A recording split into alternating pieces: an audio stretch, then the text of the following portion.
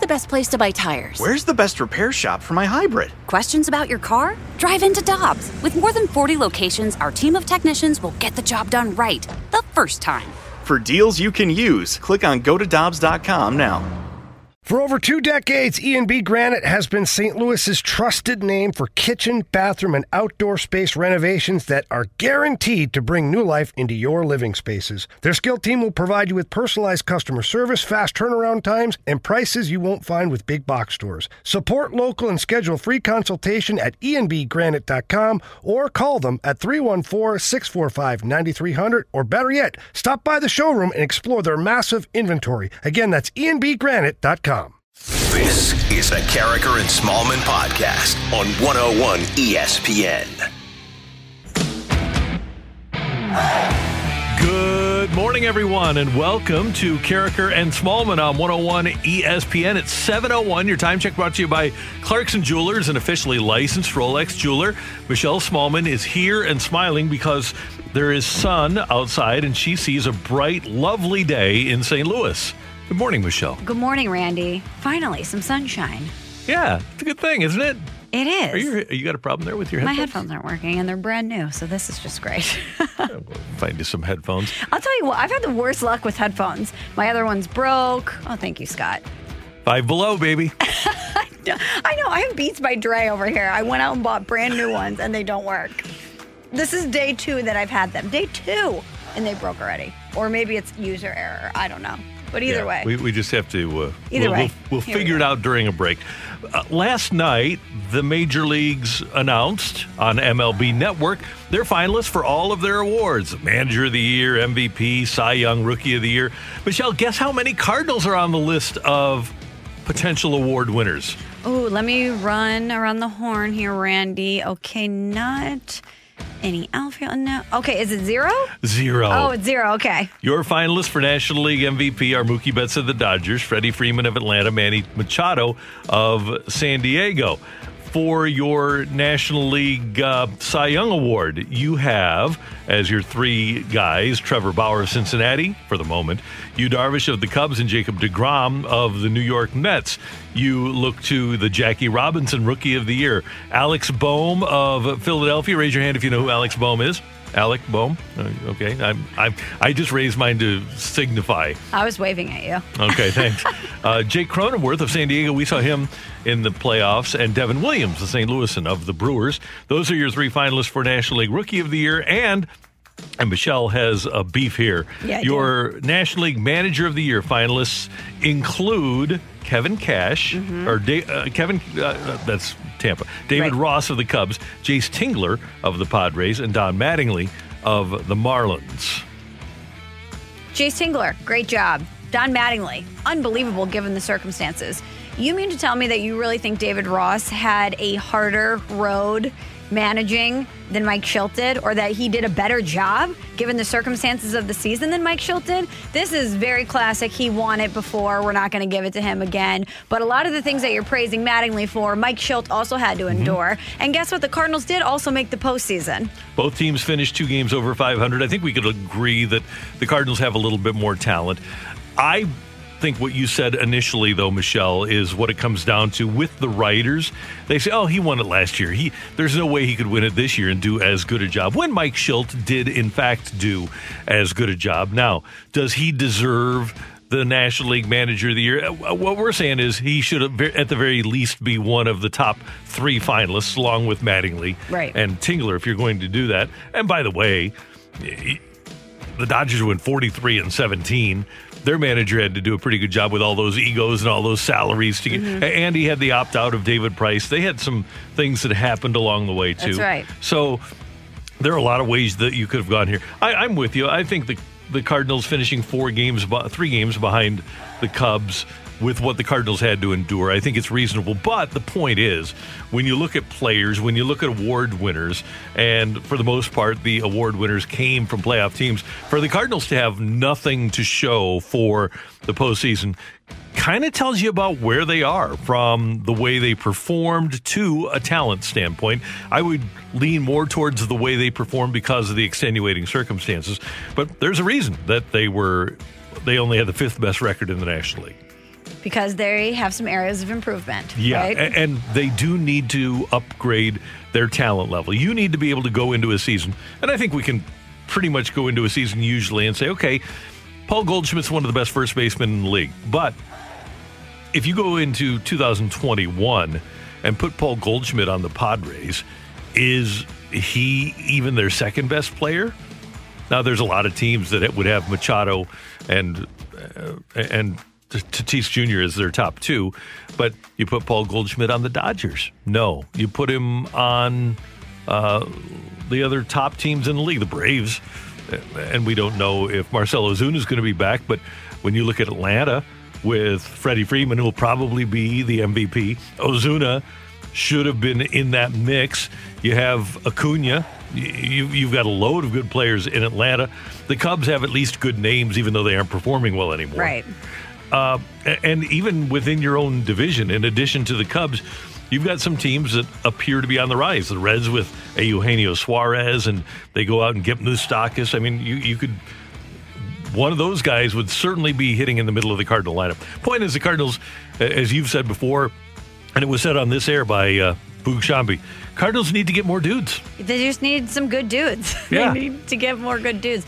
Do you think that Paul Goldschmidt's style of play, the big fundy, works against him at all when it comes to things like this? Because he is so consistent. He is such an anchor for this team, and he would be for a lot of other teams, but there's no flash there. There's no dramatics. His home runs aren't going to make you say, wow, oh my gosh. He's just going to put his head down and trot around. We're not going to ever talk about Paul Goldschmidt the way we talk about a Fernando Tatis Jr. That definitely would have, that would play a role in the way that he's perceived, but he just wasn't that great this year. He was good, but he wasn't great. Had an 883 OPS, only hit 6 home runs. People don't care about batting average anymore. He was 304. I just don't think that he was as good. But, Michelle, when he did have those MVP years, close to MVP, he's finished second, and third in his career in MVP voting. One year he was leading the league in OPS in 2013 at 952. The other year that he finished second, he's got a 1.005 OPS and hit 33 homers and drove in 110. The year he finished third, he had a 966, 36 homers and 120 RBIs. He's put up spectacular numbers in the past, but just hasn't won the MVP. I don't believe, not that he's not great and can't be a huge contributor to a winning Cardinal team, but I don't believe that at this age and where he is in his career that he's going to put up those kind of numbers anymore. Do you see anyone on the Cardinals team, either now or someone that maybe could come through the pipeline, that you think could even be in the conversation for any of these awards? Dylan Carlson's the only one. I don't see it with Bader. I know that last week John Mozeliak was effusive in his praise of Bader. Certainly not going to be Dexter Fowler. It's not going to be whoever the second baseman is. It's not going to be DeYoung. I was thinking maybe Flaherty for the Cy Young at some point. Absolutely, because we both picked him as the Cy Young Award winner this year. He's got the ability, but man, you've got a lot of good pitchers in this league too. Jacob deGrom is going to be around for a while, and he seems to win it every year. You're going to have Walker Buehler, who's right there in the conversation with Jack Flaherty. You're going to have Kyle Hendricks still around, even though he's getting up there now. He's, I believe, 30 years old. But my point is there are going to be other pitchers that are capable of winning a Cy Young. Yu Darvish, one of the finalists this year. If you look around the National League, there's a lot of guys that should be in that conversation. A couple of the young guys with the Braves, Soroka and Fried, former high school teammate of Flaherty. That's right. Both of those guys should be in the conversation. So I think Jack Flaherty will be in the mix. He's capable of it, but I think it's hard to say, he'll be a favorite. Because I think if you leave deGrom out of the conversation, because I think he will be in that conversation every year, I think in the National League, it's really going to be a tough thing to do. So you have one pitcher who you think could be in the conversation, one outfielder who you hope, based on projections, could potentially be in that conversation, and that's it? Yeah, right now, until they go out and get some people. And even when you look down the road, when you look at the prospects, when I look at the 2022 team, what I believe will happen, Nolan Gorman is the Cardinals' number 2 prospect at the moment. I guess he'd be number 1 now with Carlson here. But he has not shown a great deal of production at the minor league level. When you look at a guy like Montero, you hope that he turns out to be a good player. Andrew Kisner, you hope, but there is no dynamic, can't-miss prospect that the Cardinals have outside of Dylan Carlson. So we're dealing with a lot of hope as far as the Cardinals and getting better. And this year, when you look at those guys that we're talking about, how young Mookie Betts is, 28 years old, how young Machado is, 28 years old, Tatis Jr. isn't even in the top 3. Then you're talking about Juan Soto in Washington. You're talking about Acuna Jr. in Atlanta. Those are really dynamic major league players, and the Cardinals don't have anybody close to that. You know who we forgot to mention in this conversation, Randy, was Matthew Liberatore, because we know that he is going to turn into an award-winning pitcher. Yeah. So maybe if he comes up next year, he could win National League Rookie of the Year. Well, Arozarena wins American League Rookie of the Year. Yeah, that's the thing. Arozarena is going to play in the World Series and set all kinds of World Series records and then have a chance to win Rookie of the Year. Must be nice. Yeah, to have a guy like that, that'd be nice. Cool. That would be cool. That would be really cool. So the Cardinals with nobody that is listed as an award finalist. At least they had the 5th best record in the league. Yeah, and you had some guys who are up for Gold Gloves, too. Yeah. Yeah. I honestly, just to wrap things up here, I think that with what the Cardinals have, and the fact that they're probably going to come back with the same group next year, I think we're looking at more of the same in 2021. I agree. That's Michelle. I'm Randy. Coming up, a game of What's Better. Get your text into the Air Comfort Service text line, 65780. What's Better is coming your way on 101 ESPN. We're right back to the Carricker and Smallman podcast on 101 ESPN. The Air Comfort Service text line is open now, 65780 for Michelle and Randy. And with your questions of what's better, here is Scott Manziara. Scotty. 65780 is the Air Comfort Service text line. Get your 2 texts in, or actually you can send 2, 3, 4. It doesn't matter. Just give us 2 different selections and Randy and Michelle will tell you what's better. From the 636, what's better, the Chiefs or the Buccaneers? Oh, the Chiefs. I'm not picking against the Chiefs. No. And the Buccaneers might be the best team in the NFC. But I believe, Michelle, with all due respect to Tom Brady and what they're doing defensively, I believe that if Kansas City played the Buccaneers, that they would drill them. I think that Kansas City, number one, Patrick Mahomes would have no trouble throwing 5 touchdown passes on that defense. And I think the Kansas City defense, coordinated by Steve Spagnuolo, he's found a way to shut down Brady in the past. I think he would again. Do you think that Spags is Brady's worst nightmare? I think he is, yeah. Because he understands what Brady's kryptonite is, and that's pressure up the middle, getting him off his spot. And Brady's never been able to adjust when teams do pressure him up the middle. And so, yeah, I would think that Kansas City and Tampa Bay would not be a good football game. We want your text to the Air Comfort Service text line, 65780. From the 618, what's better, cold or hot drinks? I'm going cold because I like iced coffee better than regular coffee. You. Oh, man, what I wouldn't do for coffee right now. I also think even if you're really cold and you take a drink of something hot, it could potentially burn your tongue. Yeah. Whereas if you're really hot and you take a drink of something really cold, it's immediately satisfying. I can't disagree. I do like to have, during the winter months, hot chocolate now and then. Not every day. I obviously don't drink coffee. But I could drink a cold drink every day of the year. Whether it's hot or cold outside, I could drink, whether it's a cold water or something else. I could drink something cold every day. I could not drink something hot every day. Certainly not during the summer months. You'd have to be insane to want to drink something super hot during summer months. But the coffee people, they do. Some people are very diligent and they want super hot coffee even when it's hot outside. And I can never do that. I'm proud of you. Thank you. Yeah, and the hot chocolate during the summer. Who would drink hot chocolate in July? Ew, that sounds terrible. So there have been a lot of Hallmark shows on my television as I walk through the family room during the course of the last month. And I guess it'll be on for the course of the next 2 months as well. And every time that there is a Hallmark show at least two things occur. Okay. Number I've never one, seen them, so this is good info. there's a tree lighting ceremony in each and every one. And you can weigh in here with the other things because I'm sure that you see them too. So everyone has a tree lighting ceremony, and everyone says, would you like some hot cocoa? They don't call it hot chocolate. They call it hot cocoa. Really? Yeah, every Have time. you ever been to a tree lighting ceremony? Are they that prevalent? Never once in my life, but that is a staple. Every single one of the Hallmark Christmas movies has a tree lighting ceremony. And by the way, another thing that they have, and this is only in like 50% of them, is that one part of a couple is offered a better job elsewhere, and they basically leave. They're like on the precipice of leaving, and then they come back and the two kiss, and they apparently live happily ever after. Oh, so it's true love and Christmas magic that brings them back together? It is, yeah. 65780 if you'd like to weigh in on any of the other templates for the Hallmark movies. So your family has gone full holiday already. Oh yeah, big time. It's cooking Big time. over there. Yeah. This one from the 618. What's better, McCarver and Gibson or Yachty and Wayno? Somebody, is that from the text line? Yep, the 618. Texted that in. Randy. Like you got the best starting pitcher in the history of the game?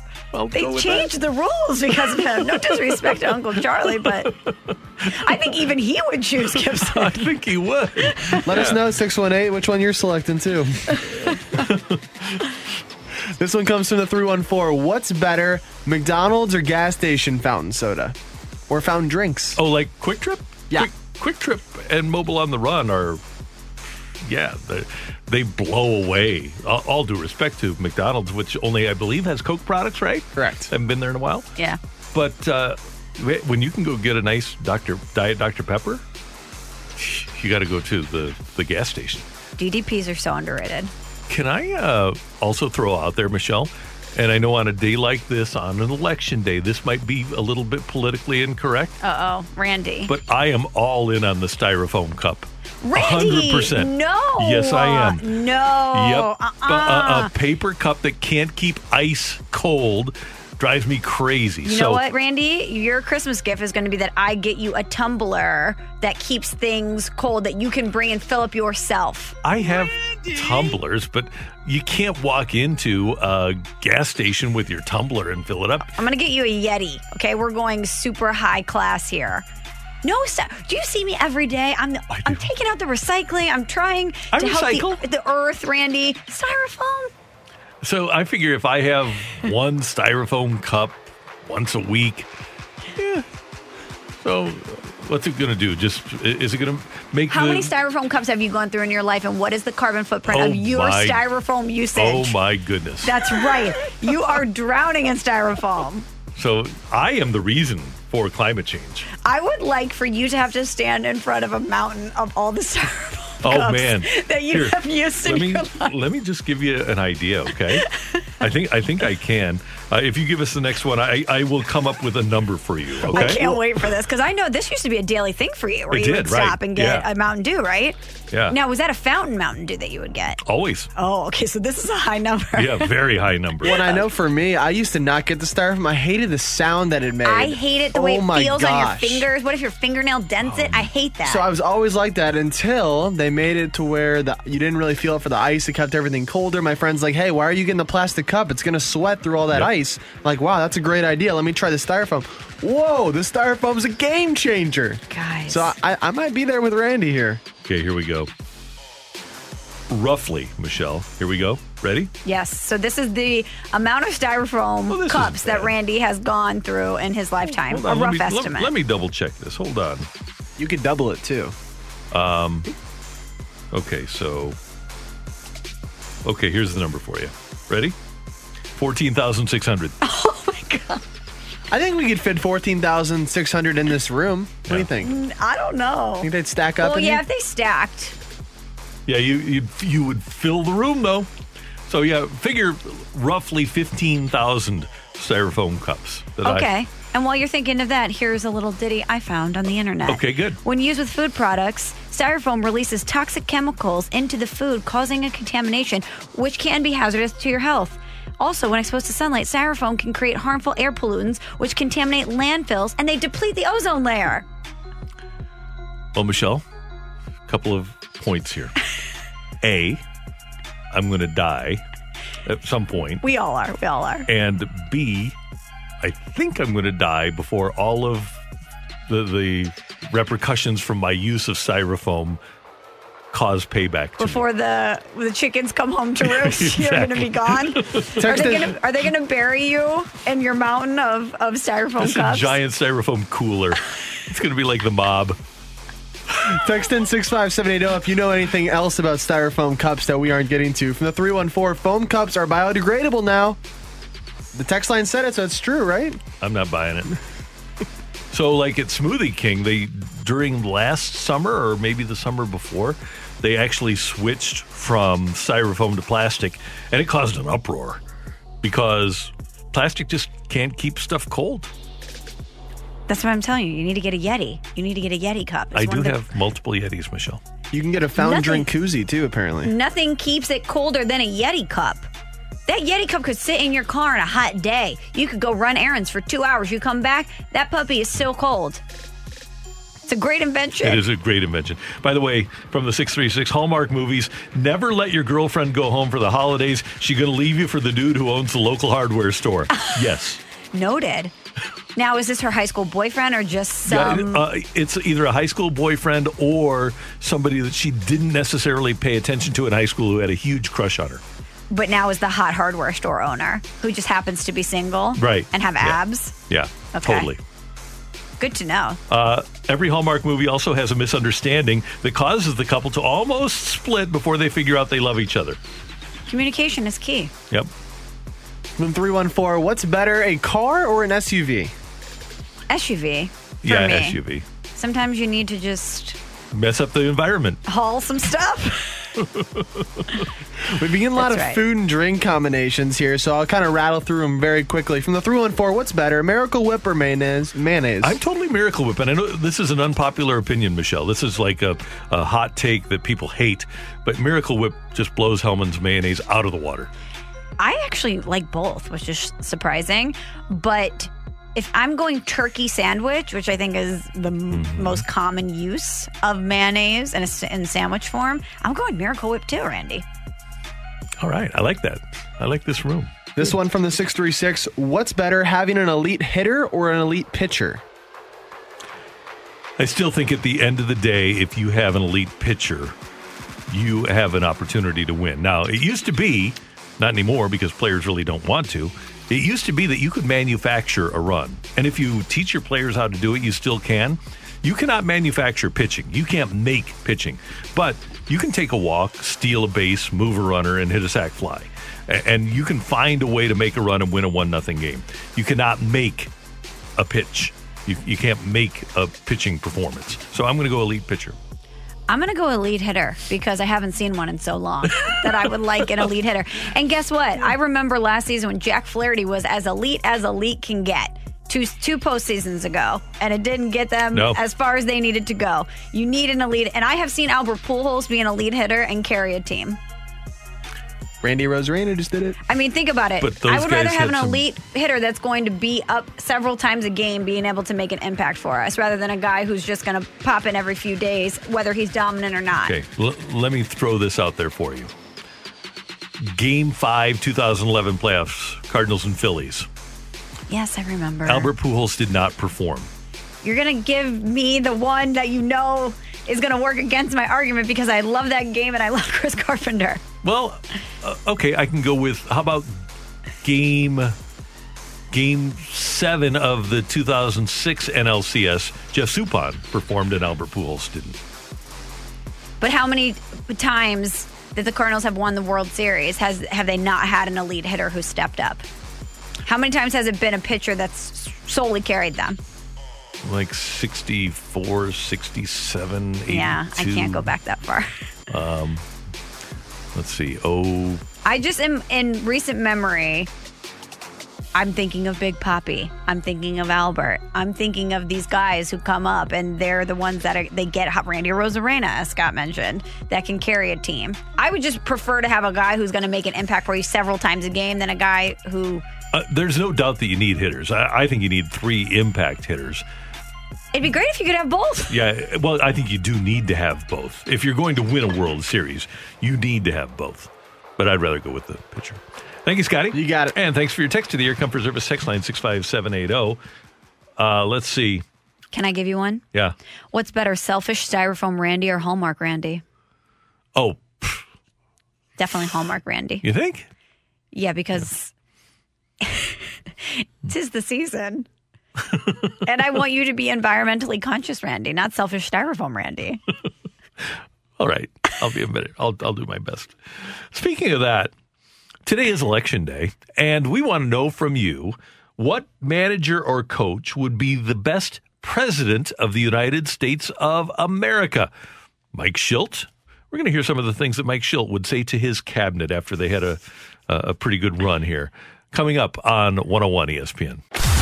We're right back to the Carricker and Smallman podcast on 101 ESPN. On this election day, we want your mic drops with the Air Comfort Service mic drop feature. You can just use the free 101 ESPN app, and you can send us a mic drop, or you can just send us a text via the Air Comfort Service text line 65780. We want to know what coach or manager in sports, pro or college, would be the best president of the United States of America. So we want to hear from you. And Michelle, we want you to go first. I know that you've been working hard at this. So I have one coach, Randy, and I have one player, one athlete that I think would make outstanding presidents. Which one would you like first? I'll go with the coach, a guy who's been a leader.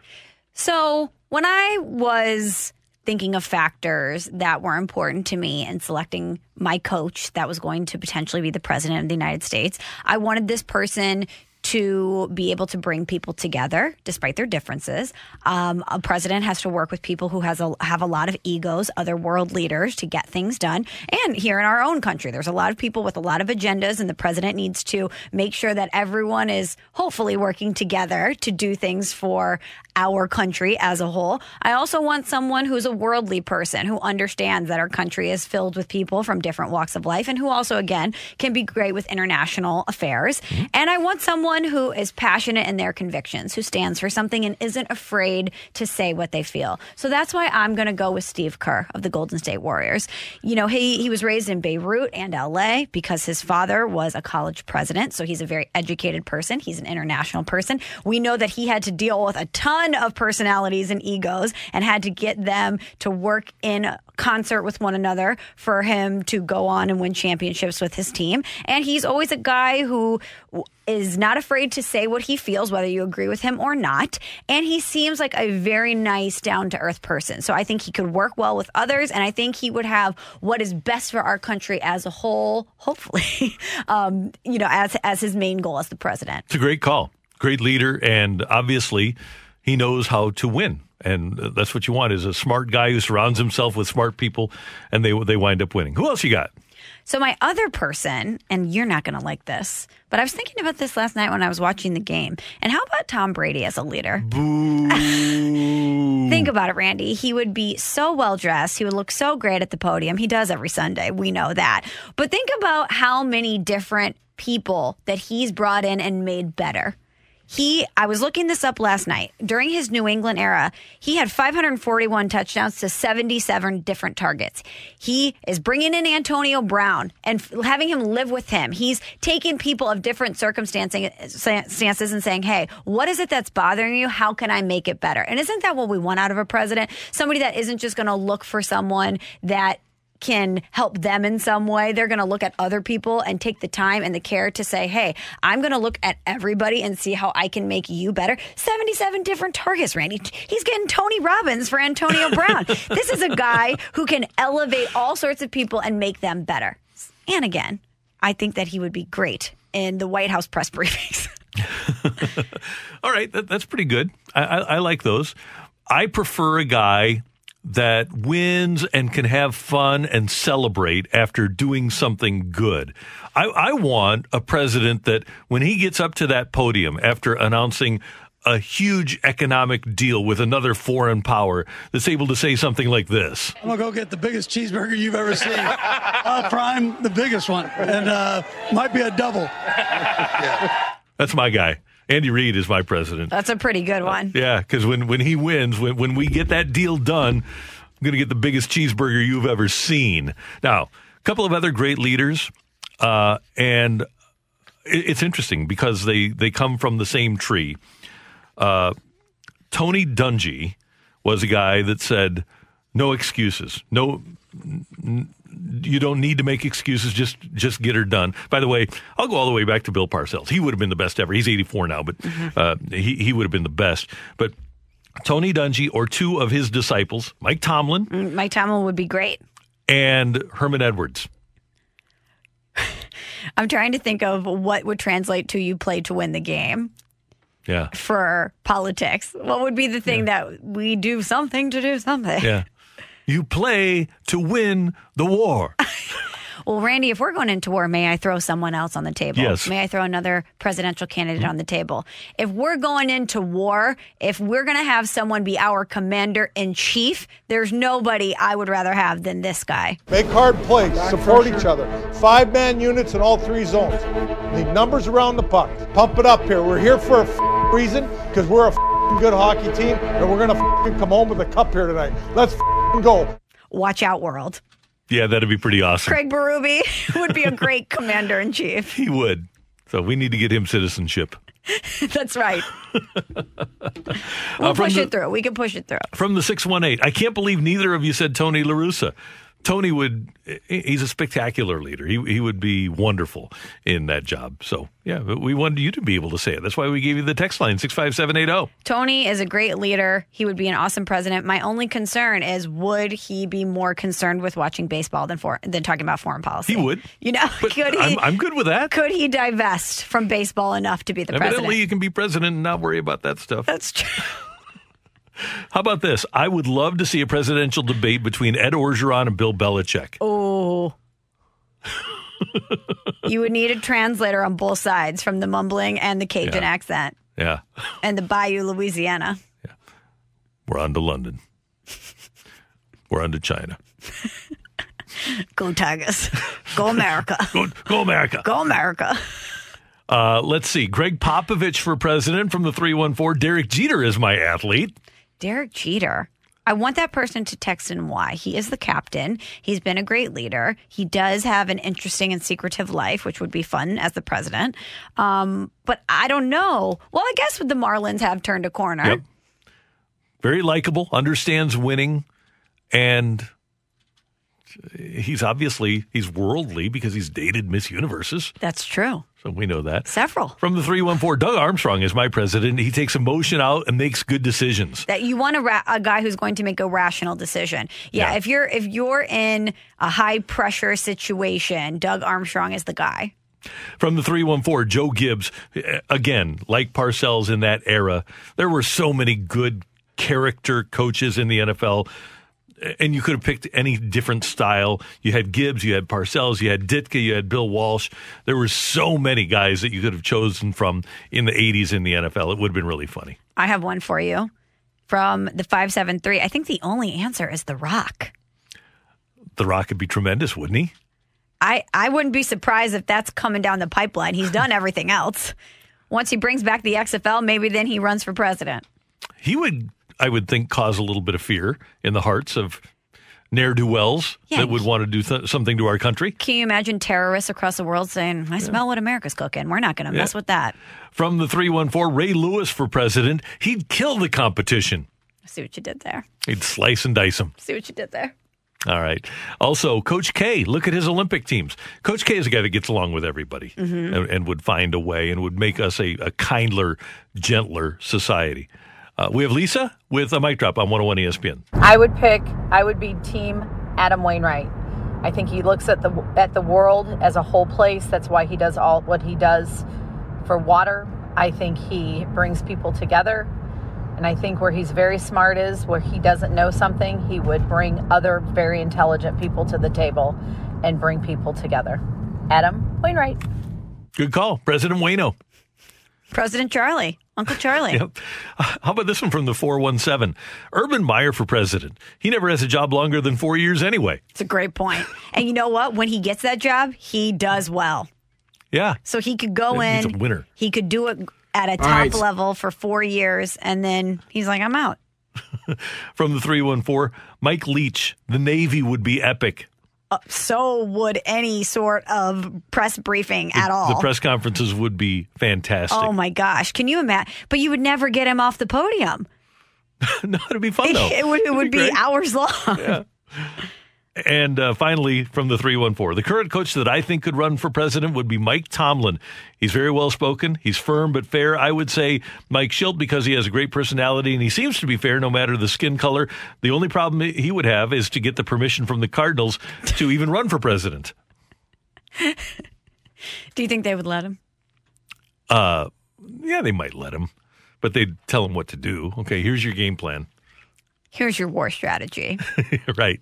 Not a lot of offense. Here's a mic drop from Chris. All right, so for a coach and player president, I'm going to second the vote for Herm Edwards. I don't think he's going to take any crap from anyone, and I think he's going to give everyone a shot. And on top of that, his tagline is going to be, "You vote to make a change." Thank you. Also, player president, let's go with Russell Wilson. I mean, he's just a leader, born and raised. On Wisconsin. Can you imagine our country, if we had Russell Wilson as president, we wouldn't have any limitations. It would be, I can't even do it, unlimited, Randy. Gosh, that was so bad. He's disqualified just for that. I'm sorry. Okay. Hey, we're going to do more mic drops, more texts throughout the course of the show. But next up, more texts from you for Take It or Leave It, which is coming your way on 101 ESPN. We're right back to the Carricker and Smallman podcast on 101 ESPN.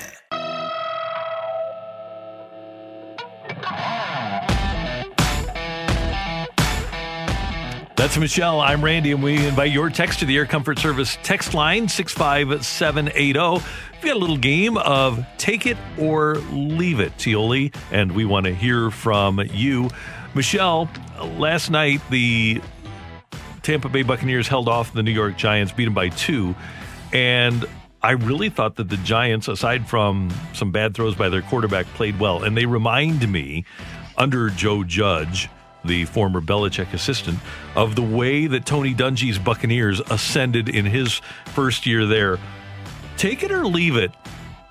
The Giants will head into the last 2 weeks of the season with a chance to win the NFC East. They're 1-6 right now, 1-7. I'm going to take it just because of the division, because I think it's going to be a battle of terrible teams down the stretch. Yep. I don't think Philadelphia is going to go on a roll. And to your point, I think the Giants will benefit from being in such a bad division. They nearly, first of all, they've lost 6 games now of their 7 by one score. They've been one-score games. 17-13, 17-9, 37-34, 22-21, 25-23. They get the Washington football team. Then they get the Eagles at home. Then they go to Cincinnati, a tough one at Seattle. But then they get the Cardinals at home coming across the country. They get Cleveland. And they still have a game with the Cowboys left. I think that they have a chance because I think they're getting better and better as the season goes along. And I always root for them because they've saved America on 2 separate occasions. That's true. Mm-hmm. They have. Go Giants. Go Big Blue. So you're a G-Men fan because Totally. of that? Yep. Always and forever? Oh, yeah. Yeah, they saved the world. How can you not root for them? Was there one of the 2 that you liked better? Oh, the one that with the Michelle Smallman when you bequeathed me the 19-0 Patriots patch that I still have in my office. That was one of the best Christmas gifts I've ever given anybody. I found it on the internet. You know, they went to ship those off. Mm-hmm. The merch you can't have when it doesn't happen. And I found one on the internet, and I thought you would really like that. Yeah, so that was the most important one, absolutely. Well, and Randy, I'll have you know that I was in 5th grade when that game happened, and this is when my betting started. I bet my teacher that the Patriots would win, wouldn't have homework, and the Patriots lost, so I had to do my homework. Don't bet against Spags. That's the moral of that story. That's right. Okay, so last segment we were talking about coaches, managers, athletes that would be great presidents, that are great leaders. Take it or leave it. We are all surprised that you didn't mention Kurt Warner. Yeah, I'll take that. I saw a lot on the text line. Dick Vermeil, Kurt Warner, a lot of those guys. And I'm like, I'm surprised Randy didn't come out with that out of the gate. Yeah, Kurt would be... He would be great in trying to bring everybody together. And he obviously is a great leader. So, yeah, I think that's a legit shot. And he might wind up in politics one day. I could see it. Yeah. Scotty, what do we got? All right, let's go to the 636 first for Take It or Leave It. Everybody knows what today is. It's National Sandwich Day. Take it or leave it, the Turkey Club with bacon is the best sandwich. Turkey Club with bacon is pretty darn good. I'm going to leave it. You know what, Michelle? There's a couple of things. Number one, a great Reuben sandwich is hard to beat. The Randy sandwich that they had down at Potbelly last year was spectacular. I never got that, and I should have. That was a big miss by me. What was on the Randy? It's mounds of turkey along with lettuce, tomato, black olives, and ranch. It was great. Interesting choice with the black olives. Love black olives. They make many a meal. Whether you put them on pizza or sandwiches, they're great. So I can't go with the Turkey Club with bacon. I would go with the Randy from Potbelly or a Reuben. Or have you ever been to the Posh Nosh in Clayton? I have not. Their hot pastrami on a Kaiser roll is unbelievable. I don't know if this counts. I don't like bacon on my sandwiches anyway, so I'm going to leave it. Okay. But an Italian sub beats anything. Italian sub is very good. A hot Italian sub? Yeah. Several slices of various meats. You've got your cheese in there. It's hot. Little oil, vinegar, maybe some seasonings, banana peppers. We need to head on over to Joy's. You're getting me hungry here. I can't, Randy. Oh, that's right. You can't right now. Yeah, in a month and a half we will. Thank you. We will.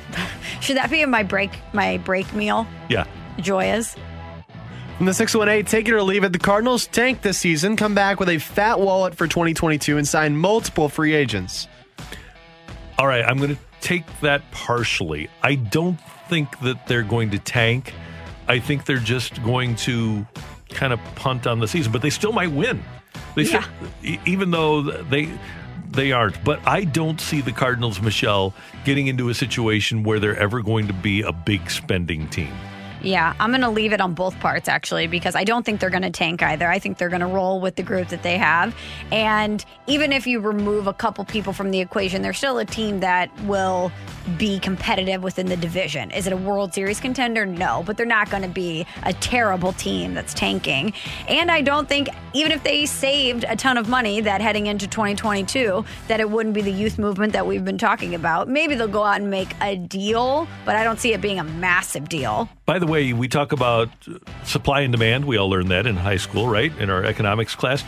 After the 2021 season, Francisco Lindor, Cleveland, Corey Seager, Dodgers, Carlos Correa, Astros, Trevor Story of Colorado, and one other big-time shortstop are all free agents. So there will be 5 free agents on the market, 5 free agent shortstops, and probably not enough teams to give them enough money.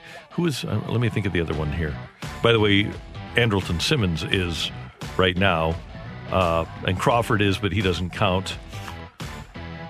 So I'll think of who the other one was. But there's 5 shortstops, 5 premier shortstops that are going to be free agents after 2021.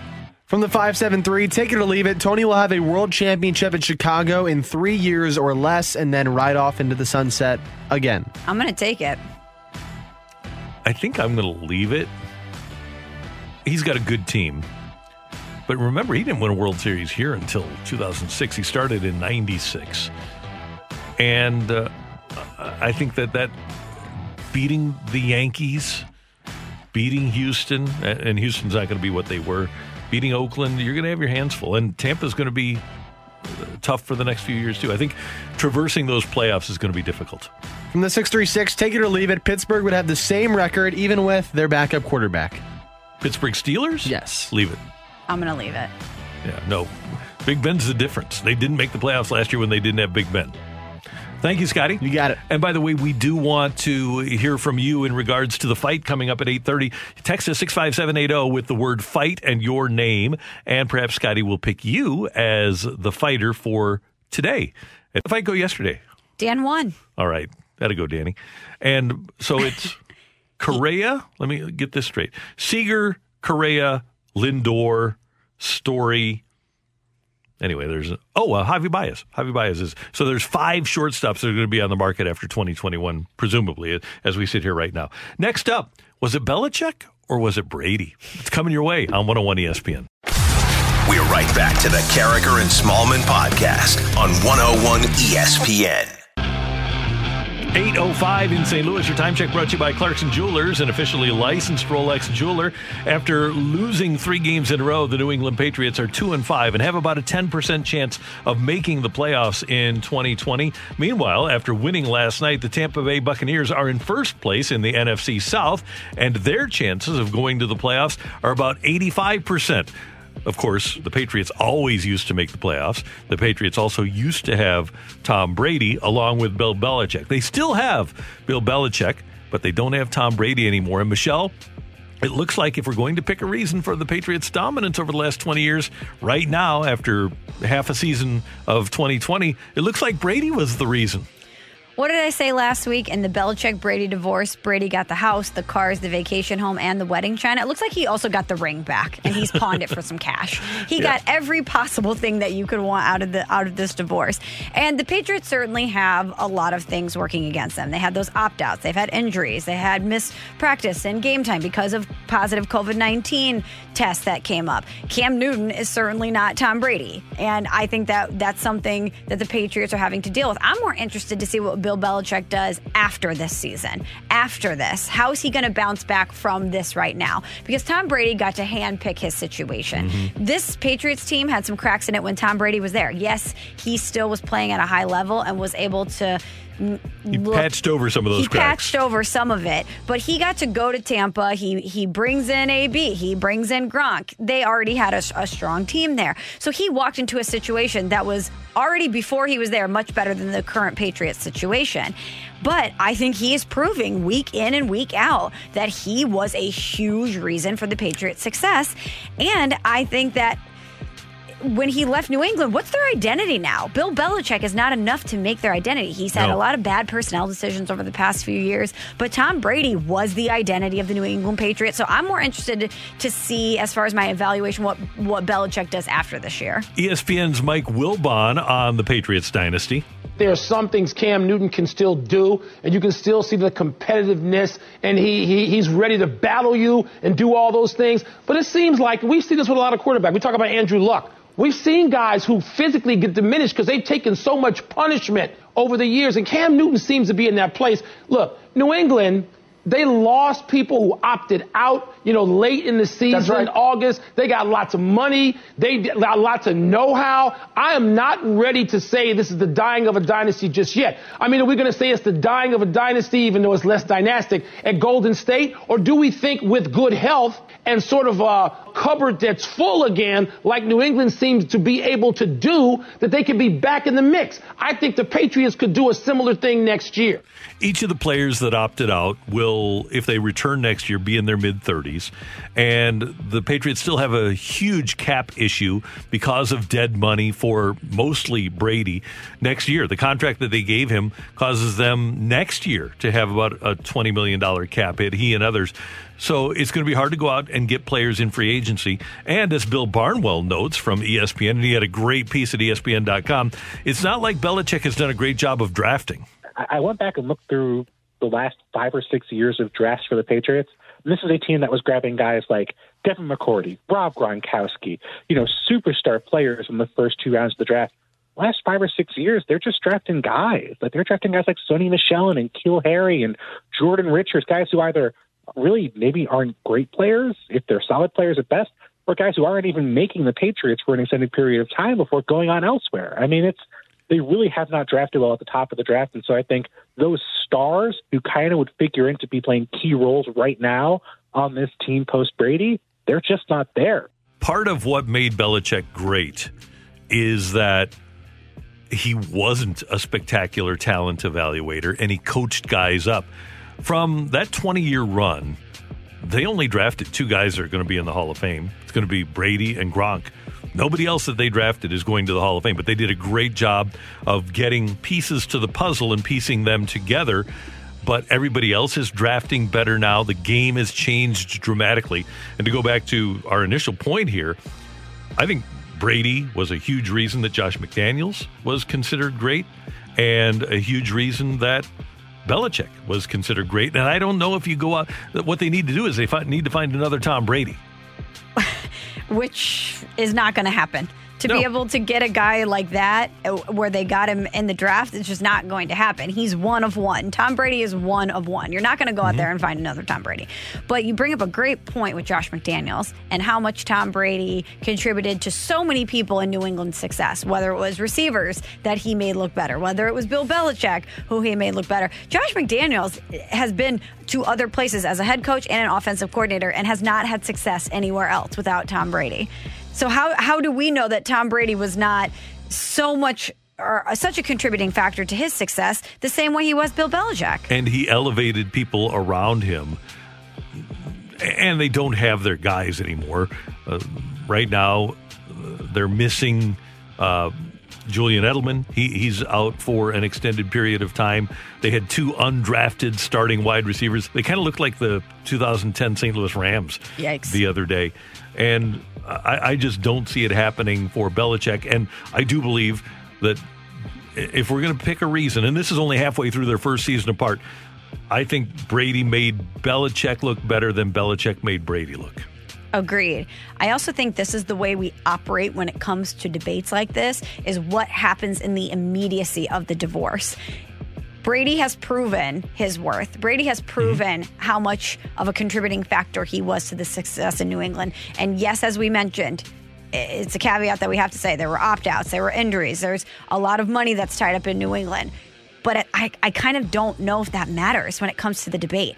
Whatever time, because the Bucs are on a great trajectory, right? Postseason, who knows if they'll win the Super Bowl or not. But when we look back on this 5 years from now, that's the first thing we're going to remember, is as soon as the split happened, what did the Patriots look like and what did Tom Brady look like? And this is what we're going to remember, is the first half of this season and Tom Brady going 5-2 and looking the way that he does. And the schedule for Tampa the rest of the way is pretty good, too. And that's one of the other things that Belichick and Brady had together, is a horrible division for 20 years. Literally 20 years of having a horrible division in the AFC East. That's Michelle, I'm Randy, and that's today's Fresh Take on 101 ESPN. Next up, there's a new movie out that you'll have the opportunity to see. It's about the Hill in St. Louis, and we are going to talk to the director of that movie next on 101 ESPN. We're right back to the Carricker and Smallman podcast on 101 ESPN. With Michelle Smallman, I'm Randy Carricker. Great to have you with us on 101 ESPN. And coming up this week, you'll have an opportunity to see a great new documentary called America's Last Little Italy, The Hill. It's available at the 29th St. Louis International Film Festival and will be streamed online between November 5th and 22nd. And the director of the film, Joseph Palaio, a St. Louisan and Lindenwood alum, joins us now on the Brown and Crouppen Celebrity Line on 101 ESPN. Joseph, thanks for taking some time with Michelle and I this morning. How are you doing? I'm doing great. Thank you for having me. Well, first of all, I know that you didn't know as much about The Hill as you know now. How did you decide to make this film? Well, our executive producer, Rio Vitale, contacted me with the idea to do a full comprehensive documentary on The Hill. There had been a lot of books written, coffee table books, kind of telling the history, but no one had actually done an in-depth documentary, and that was kind of the goal that we had going into it. Joseph, in the title of the doc, you say it's America's Last Little Italy, and watching it last night, someone in the documentary said it's the last real Italian neighborhood in the United States. We know that there's a Little Italy in New York City. There's certainly the North End in Boston, but what distinguishes the Hill from those other Italian communities? The difference really with the Hill is the fact that you have these residential homes mixed with businesses of all sorts. In these other Little Italies, they're more so just stretches of street with, restaurants or trinket shops that are selling, Italian flags. And the Hill has all of those as well, but it also has that deep tradition where, these are shotgun homes. A lot of them were built by the men who came over to Italy, from Italy. They built their own homes. They built their own neighborhood. And, what's really separating it today is the fact that these houses are being passed down from the generation to generation. So you can have people now, living in their great-great-grandparents' house that was built, by their actual grandfather. And, with Little Italy in New York, these are apartment buildings and stuff like that. I don't think there's that same level of pride that you see on the Hill. Joseph, there's a definite sports flavor to this film, and it's great. And we all know that Yogi Berra and Joe Garagiola grew up there and had great major league careers. What are some of the things that you learned about Yogi and Joe that people are interested in? I think the biggest thing for me was the fact of learning that there was a guy down on the Hill named Joe Casino who ran the YMCA, and he started all of these sports clubs on the Hill with the intention of keeping the boys out of trouble, so that they weren't necessarily joining, they weren't joining into activities that they shouldn't be doing. Instead, they were getting in these sports clubs, and really it was just a hotbed for all this athletic talent. And, from that comes Yogi and Joe. And, I don't know if not for Joe Casino and these sports clubs, I don't know if those two, go on to the success that they had. And Joseph, a lot of times kids will play and not become great. You'll see a kid that's 13 or 14 and he winds up having his athletic career end there because he peaks. How good were these two? We know they were great major league players, but how good were Joe Garagiola and Yogi Berra as kids? Well, that's one thing that I really wanted to, be specific about was to keep it Hill specific. I didn't really want to get into the fact that, Yogi went on with all the stuff with the Yankees and Joe with the Cardinals. I wanted to keep it Hill specific. And, we were actually able to interview 5 or 6 of Yogi and Joe's childhood friends who are now, 90 years old. And this is the first time that they had ever been interviewed, telling these stories about, playing recess, playing baseball, and having Yogi knock the ball out of the schoolyard, or, the fact that Yogi and Joe were so good that when they played these pickup games, they had to split the two of them up because they couldn't be on the same team because the other team wouldn't even have a chance. So really, these guys were, phenomenal athletes from the get. I love that story. That's so cool. Well, one of the things, Joseph, that I really resonated with when watching the film, because my family's Italian, came from Italy to the area.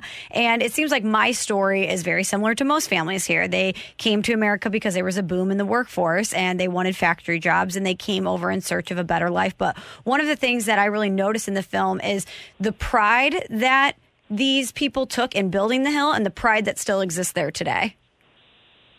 Yeah, 100%. I mean, they're just, the Hill really is the perfect example of the American dream where, they came over, to find a better life and here they find that life and they're able to build, a neighborhood that still exists to this day. Joseph Puleo, St. Louis and Lindenwood alum. The name of the film is America's Last Little Italy, The Hill. And one of the great memories that I'm sure those people that you talk to have of The Hill and the athletes that they produced is that 1950 USA soccer team, which beat England and is one of the iconic sports teams in not only St. Louis history, but in U.S. history. Oh, definitely. Yeah, we were actually able to interview Bill McDermott to talk about the 1950 soccer team. The most difficult part for us was, no one actually was able to watch the game, so they don't really have, a firsthand recollection of what happened. It was coming over, in the newspaper, and so there really wasn't any firsthand knowledge of it. But yeah, that's definitely an important part of the Hills' legacy, and just soccer alone in St. Louis is. Soccer and baseball together are so connected, and, that's no different on the Hill. What's the most interesting thing you learned while making this film? I would say, in going into this project, like you said, there's other Little Italy neighborhoods throughout America, and I had been to a couple of them, being Italian-American myself. Whenever you go to a place, you want to check out, their little Italy. And I think that I really just took the Hill for granted.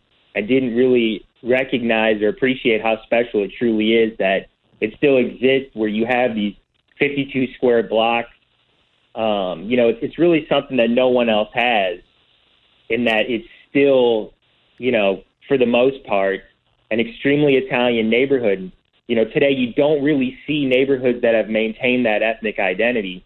And to have the Hill, go through all of these ups and downs throughout over the course of these last 120, 130 years, to still remain is something that's really remarkable. And you got so many great nuggets of information from old people that said that they had never been interviewed about the Hill before. So you got some valuable intel here that future generations will be able to use that nobody else has ever taken advantage of before.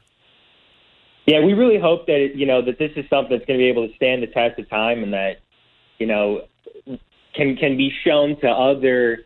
Can be shown to younger people throughout for when these people are, they're gone, that we still have this film. The film is forever and it'll remain, and you can be able to, see these stories firsthand from the people that lived it. Joseph, if people do want to take advantage of seeing the screening, how can they go about it? Definitely, yeah. It's St. Louis International Festival. It's going to be streaming online the 5th through the 22nd. So you can go on, get a ticket through Eventive. You're able to stream that to your television, or you can watch it on your laptop, tablet. We've had people that have even been watching it on their phone. We don't, being a film person, we don't recommend that. But however you're watching the film, we're just happy that you're taking the time, and hopefully everyone enjoys it.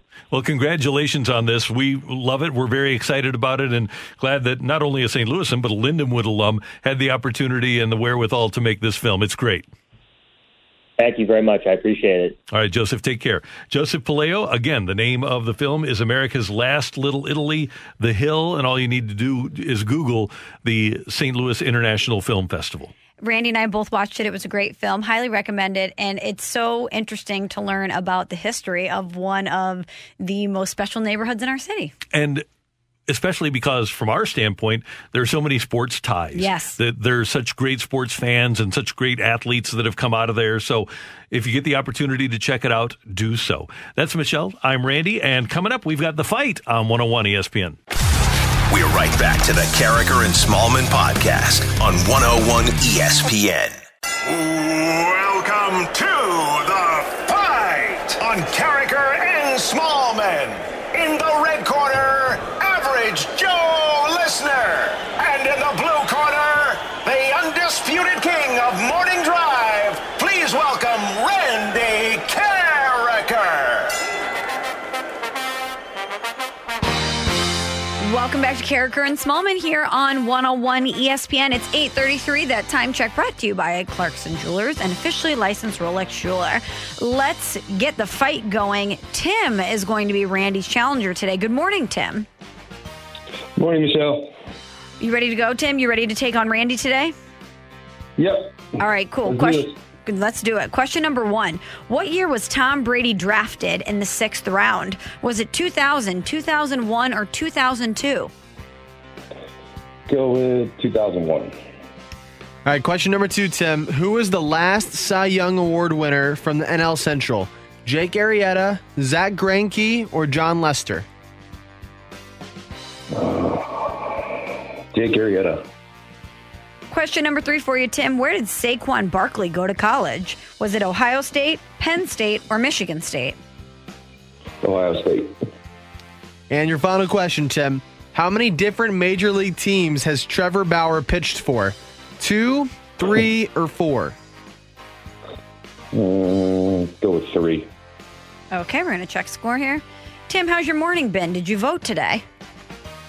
Not yet. I'm kind of just waiting for the lines to die down. Last time I voted around 11:30 and only waited about 10, 15 minutes. Oh, nice. Yeah, Scott was just having this conversation with me in the break. He's got to vote after the show, and he's very concerned about the lines, but I like your strategy there.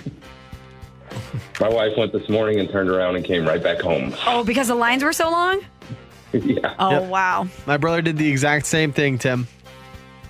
Wow. Randy, say good morning to Tim. Hi, Tim. How you doing? Good morning, Randy. Thanks for listening. Thanks for playing. We appreciate it. Not only is Tim your challenger today, he's our voting scout out there. He's telling us about the lines. Yeah, Patrick Carricker just took an hour and, hour and 20 minutes to get through. Dang. At least it's a beautiful day outside. That's true. Right. That's true. Yeah, bring your coffee, bring your headphones, cue up a podcast, maybe the newest episode of Small Talk. There you go. And just power through. Good call. All right, Randy, question number 1. Yes. What year was Tom Brady drafted in the 6th round? That would have been the 2000 draft. Question number 2, Randy. Who was the last Cy Young Award winner from the NL Central? Let's see. You've had a couple of DeGroms, the Scherzers, the Cards. No. Arrieta won it in 15, 17, 18. So Scherzer, DeGrom. Arrieta with the Cubs. Question number 3, Randy. Where did Saquon Barkley go to college? He went to Penn State. And your final question, Randy. How many different Major League teams has Trevor Bauer pitched for? He has pitched for the Cleveland Indians and the Cincinnati Reds, just those 2. We've got a winner. We have a winner and still champion, Randy Carricker. Brought to you by Dobbs Tire and Auto Centers. Your best choice for quality tires and expert auto service. Dobbs. Sorry, Tim. Good job. Good effort. Randy beat you 3-2. Just edged you out. So here are our answers. Our answers. Wow. That was... English language is fun. Our answers. Anyway, Tom Brady was drafted in the 6th round in the 2000 NFL draft. Do you remember what pick he was? Anyone? 199. 199, correct. The last Cy Young winner from the National League Central was Jake Arrieta. That was back in 2015. Saquon Barkley went to Penn State from 2015 through 2017 and made... If I could get it together today. And Trevor Bauer has pitched for 3 teams, Randy. He has pitched for Arizona, Cleveland, and Cincinnati. Oh, I forgot about starting with the D-backs, yeah. That's right. Tim, thanks so much for playing. Thank you. Always an honor. I'm going against Mega Mind. Appreciate it. Good to have you with us. Thank you. And we do, even if you do have to stand in line, we implore you to get out and vote for whatever team you're voting for today. That's right. It is your privilege as an American to get out and do so, so take advantage of that privilege and do it. Make your voice heard.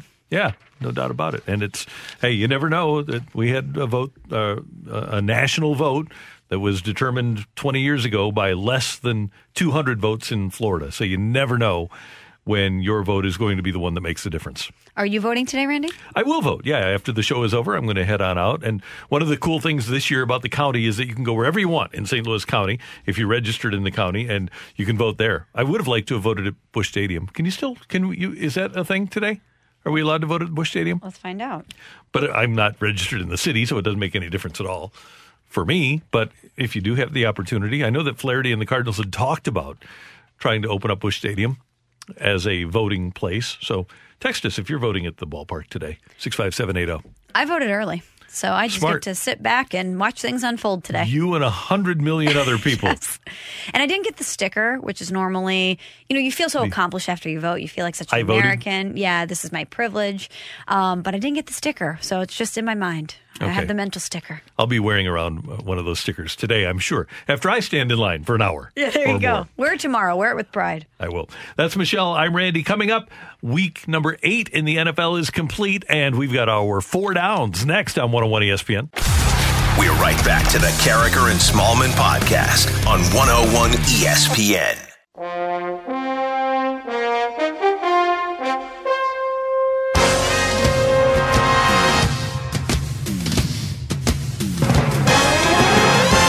All right, time for 4 downs with Carricker and Smallman. First down. Okay, Randy, well, the Bengals, they've pulled off a 31-20 upset over the Tennessee Titans. So let's talk a little bit about our guy, Joe Burrow. He completed 26 of 37 passes, 249 yards, 2 touchdowns, and this was a big win over a Titans team whose only previous loss was that 3-point L at the hands of Randy Carricker's still undefeated Pittsburgh Steelers. And he did it without some key pieces, including They're starting left tackle, Jonah Williams. They're starting center, Trey Hopkins. They're starting right tackle, Bobby Hart. Or they're starting running back in Joe Mixon. Since the Bengals took Joe Burrow number 1 overall, he's completed 67% of his throws, and he looks like the real deal. So the Bengals, Randy, are 2-5-1. It's their bye week. And listen to what they have coming up after that. They have a tough draw with the Steelers when they resume. But after that, the Washington football team, the Giants, the Dolphins, and the Cowboys. They're going to close things out with Pittsburgh again, the Texans, and the Ravens. But they have a winnable stretch there in the middle. And if Joe Burrow and this offense continues to roll and the defense progresses, I wonder if we're talking about a playoff team. And how fun would that be to see Joe Burrow and the Bengals in the playoffs? Wouldn't that be fun to see him take the Bayou Bengals to a national championship and then the Cincinnati Bengals, the Houday Bengals, to the NFL playoffs? That'd be pretty cool. That would be fun. He's very impressive. He is very impressive. Second down. Michelle, I hope folks didn't walk out on the Broncos the other day when they trailed 24-3 in the third quarter. And by the way, Drew Lock told the fans, "You're leaving too early. You're leaving too early." Lock going 14 of 18 for 155 yards and 3 touchdowns in the fourth quarter and leading the Broncos to a 31-30 victory over the Los Angeles Chargers. Why did this happen? Because at halftime, Lock said, quote, "I just got up in front of the offense and I said, listen, it's so easy for us to come in here and yell and scream and get mad about what we're doing bad, but we just need to man up. And when the plays come our way, we need to make them, myself included. I'm not yelling at y'all. I'm obviously talking to myself right now, screaming at myself right now." And he finally settled down after screaming at himself and led an epic fourth quarter rally for the Broncos. There are those, including some in our industry, who believe that Drew Lock isn't the answer. He showed on Sunday against the Chargers that he can be the answer for a very young Broncos offense. Man up. That's all you need to do is man up. But we know that Drew Lock has swag, and he's proving that he can be a leader with that swag and that confidence and that people want to believe in him. And he can spit some lyrics, too, as we know. That's right. So that's important. What was that, Young Jeezy, I believe? Yeah. That's right. So he's a perfect leader for a young team like that. Quick aside, I am so confused about people from St. Louis or from the Missouri area that say y'all.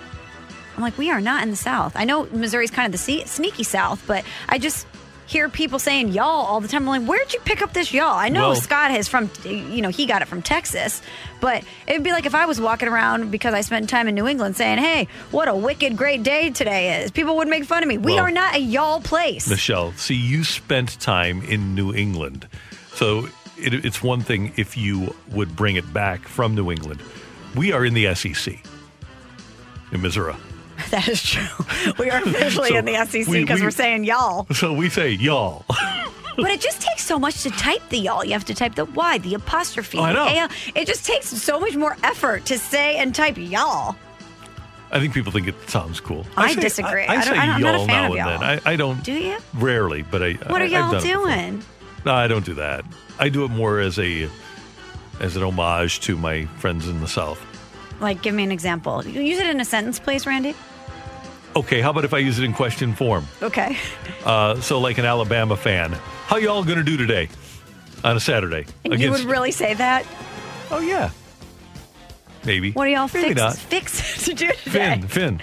Yeah. What y'all Finn to do? I can't do it. Third down. Okay, Randy. Why don't y'all take... Anyway. All right, let's talk about Brian Flores and the Miami Dolphins. Tip of the cap to Brian Flores. He made that tough decision to go with Tua Tagovailoa over the undisputed leader of their team, Ryan Fitzpatrick, who was playing really well. And they had Tua's first NFL start this weekend. He did just enough to make sure that his team got the win. 93 yards, 12 of 22 passing. But the star of this show is that Miami defense. That defense is going to keep Jared Goff up at night. You hate to see it. You really hate to see it. But they pressured him on 33% of his dropbacks. Jared Goff had a terrible game. 4 first-half turnovers, including 1 for a defensive touchdown. Those 4 turnovers by the Rams is the most by any NFL team in the first half this season. The Rams ended up losing that game 28-7 at Hard Rock Stadium. The Rams are up to 5-3 on the season. Dolphins improved to 4-3 this year. And I'm wondering if Brian Flores, Randy, might be the Belichick assistant to pull it all together outside of New England. People are thinking that could be the case. He does a great job of developing defensive game plans for the opposition. The key for him And it's been this way for a lot of the defensive guys that Belichick has turned out, Romeo Crennel, Mangini, even some of the offensive guys like Bill O'Brien. Is he going to be able to build a dynamic offense? And they wanted to give the opportunity to Tua, and one of the reasons they did, and we talked about this during the break, one of the reasons they wanted to give the opportunity to Tua is to find out what they have, because they have 2 firsts and 2 seconds, and one of those firsts, by the way, is Houston's. They may wind up with the first pick in the draft, so maybe they do take Trevor Lawrence. Can you imagine making that decision? I think it's kind of like the Andrew Luck decision. Like if the Rams would have not had that win because of a bad snap in Cleveland, and they had Sam Bradford, who had been taken number 1 in 2010. If you have the chance to take a Luck or a Lawrence, you got to take him. You got to take him. You can't. I couldn't pass up on a Trevor Lawrence, even if however much I loved the guy that I had. You just can't walk away from a Trevor Lawrence. Especially in the Sunshine State, to get Sunshine as your quarterback. That's right. 4th down. Michelle, staying in the great state of Florida, but with a not-so-great team. The Jacksonville Jaguars are going to start somebody named Jake Luton against Houston on Sunday. That's because their quarterback, Gardner Minshew, has fracture and ligament damage in his right thumb. We all remember the Jaguars being in the AFC Championship game in 2017. Yes. So we've played the 2018-2019 seasons. That is 32 games. Plus, they've played 6 this year. In 38 games since playing in the AFC Championship game, the Jaguars have lost 6 Pro Bowl defensive players.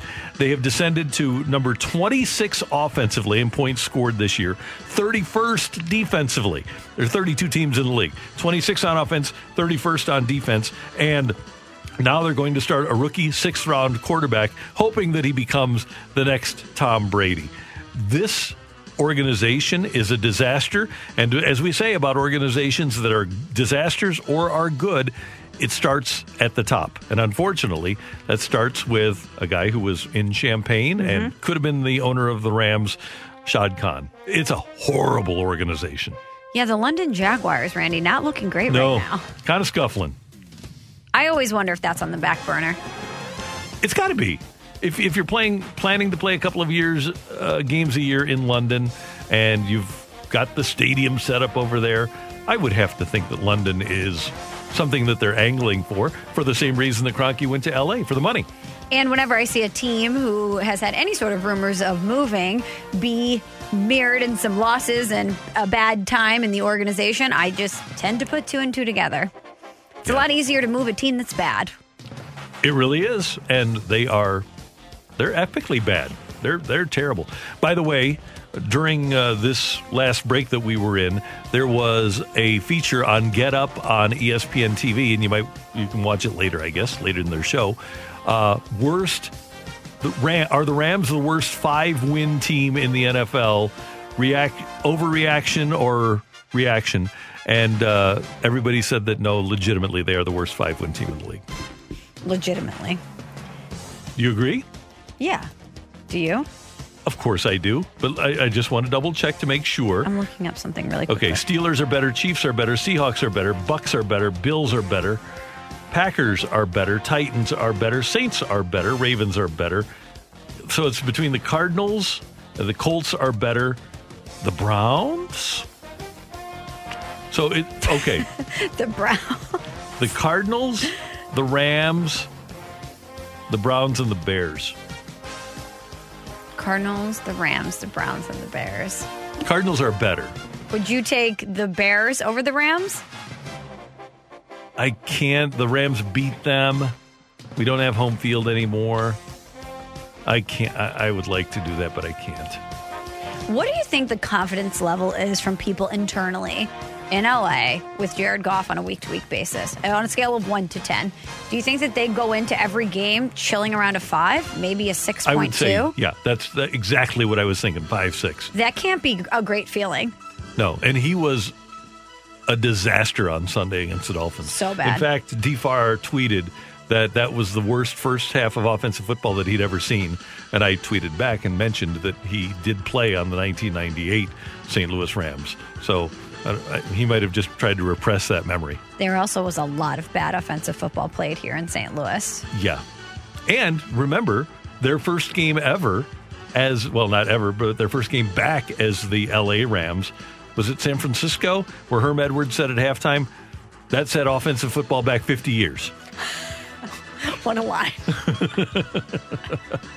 So there you have it. Those are 4 downs here on 101 ESPN.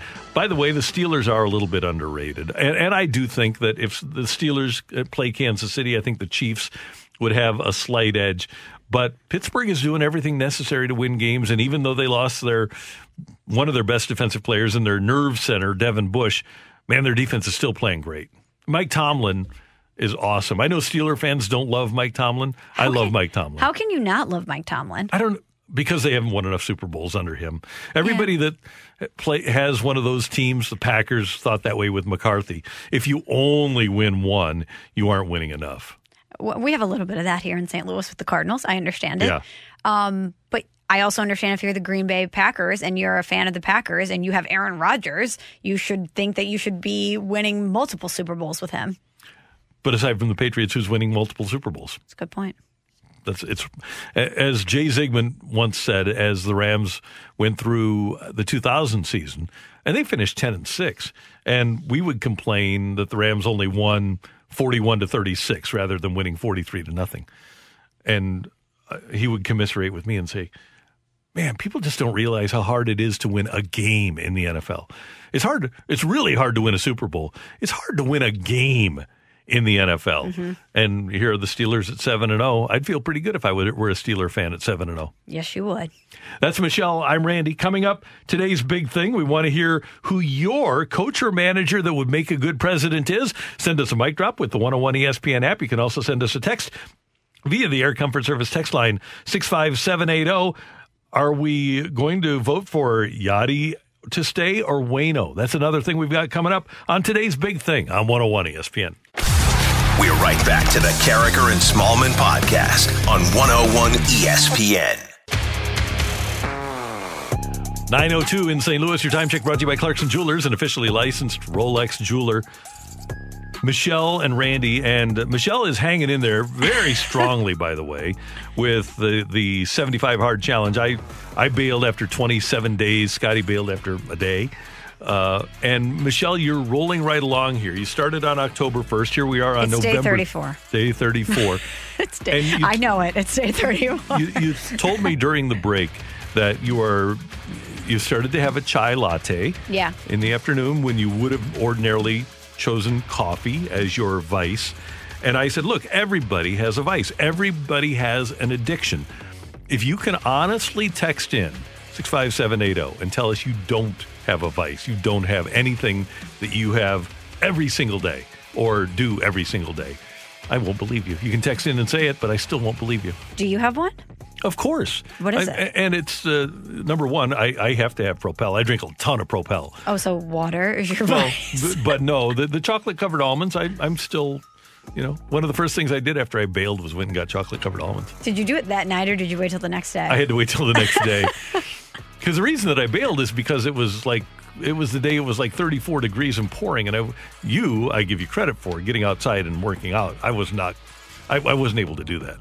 Other than that day and one other day that was pretty cold, we've been super lucky with the weather lately. Yeah. So I'm just crossing my fingers and praying that this will continue at least until close to Thanksgiving. Because once I get to Thanksgiving, I'm in the home stretch. Yeah. If I can get past Thanksgiving, I'm good.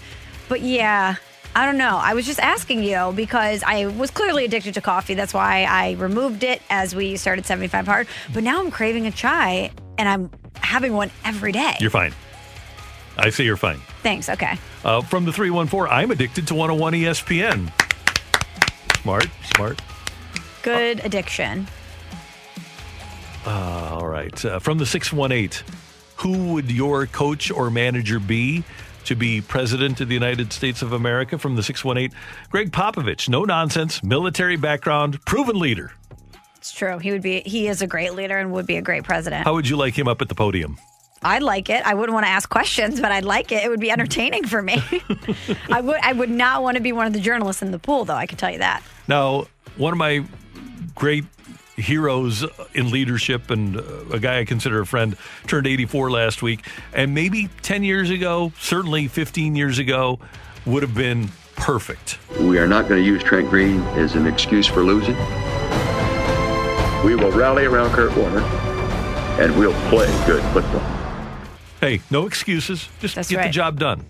We will rally around Kurt Warner, and we will play good football. We will rally together, and we will be a great country. Right. I could see it. Yeah, he would have been perfect. And one thing about people like DV, Tony, Joe Torre, Whitey Herzog, Joel Quenneville, I don't know Craig Berube that well, but I get the sense the same thing, is that those guys, whether they were managing or coaching a sports team or managing U.S. Bank outside our door or running a country, they would do well because they were logical and they managed people rather than things. And at the end of the day, what you need to do to be an effective, great leader is you need to manage people. That's what it comes down to. You need to do a good job of that. I'm thinking about great leaders in sports or great coaches in sports, at least from a success standpoint. And what about Saban and or Belichick? Do you think they are clearly great at what they do, clearly great leaders to the point where they've been able to get so many people to believe in their process and have great success for an extended period of time? But what do you think about either of them as the president? I believe Saban would be fine. Saban wants people to do well. There's a reason that he has 5 assistants that are coaching in the SEC. He's got more charisma. I remember Belichick, a Belichick story. I think the statute of limitations has passed for this. So Belichick tells all of his assistants to stay on a weekend in the spring one time to review tapes and find players for the draft. And buried in all of these tapes is one player, and coaches find him and he stands out, and it winds up being a player that was taken the previous year in the draft. And he just wanted to make sure that his coaches went through all the tapes and they found this guy. And so, and if they didn't go through it, he was going to fire him. That seems unnecessary, though. Yeah. So that's Belichick's leadership style. It's not great. Saban's leadership style is much more people friendly. How angry would you have been if you were one of the people that had to watch the tape? I know one of them, and he was very angry. I would have been furious. Yeah. It was a big defensive lineman for, I don't know if it was Leon Lett. It was a big defensive lineman for the Cowboys. I don't remember who it was, but that was a bad thing to do. Yeah, it was. Now, you also want your leader to show a little bit of fire. Now, I don't give a who we play. We're going to him up. We're going to take it right to him the whole way. We're going to kick their ass. We're going to be the greatest country in the world. That's right. Nobody messes with us ever. Ever. How much better is that speech now that we know that it was Randy Rosarena who filmed it? I think it's worse. I think it's far worse because I wonder if that contributed at all. Yeah. It was DeMarcus Ware from the 314. It was DeMarcus Ware. Yeah, that's the player that they found. So that not great leadership. We get a Mike Tomlin from the 636. I'm on board with Mike Tomlin.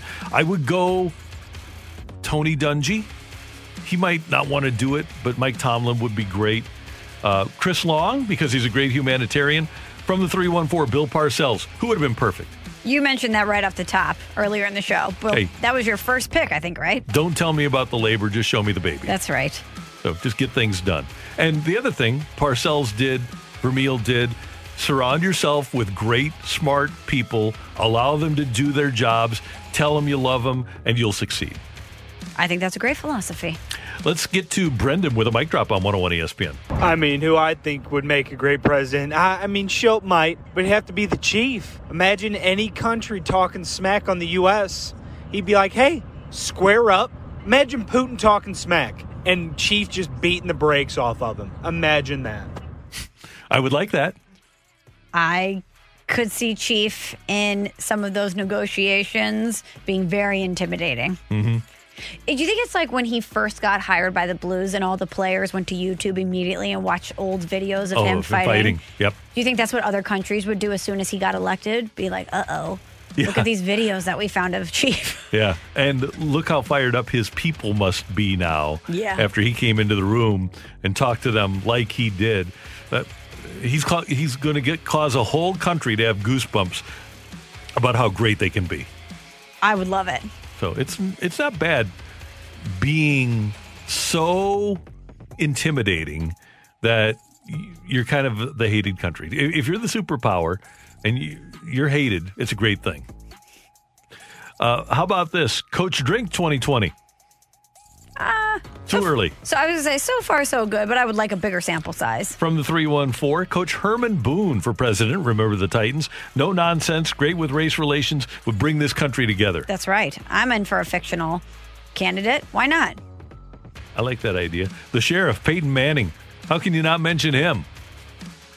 He's a good leader. He is. He has a good personality.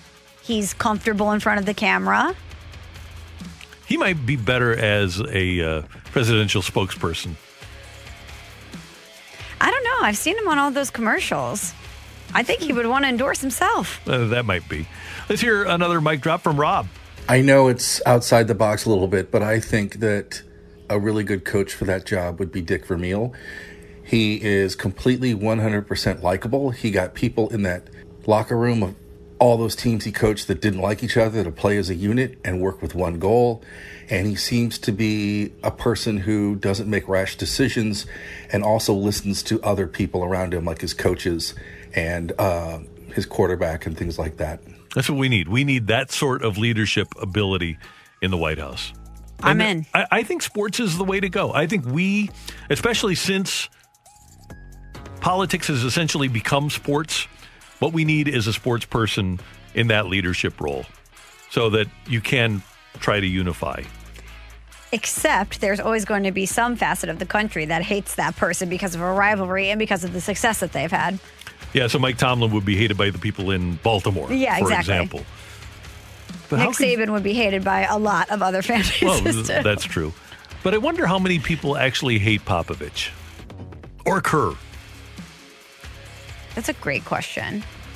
Certainly there's a segment of, because of their political leanings. I was going to say because of the things that they've been vocal about. Yeah, I'm sure that there are some people that don't like them. is a segment of society. But from a leadership perspective and the way that they run their operation, it's very impressive. And obviously it works. It's very successful. So I'm going. Do you think there's anyone else in St. Louis currently right now that what about the people who brought MLS to St. Louis? Carolyn Kindle Betts, Mr. Kavanaugh. They rallied a community together. They got things done. They got St. Louis excited about a new team. What about Kurt Hunsaker? Oh, he'd be great, wouldn't he?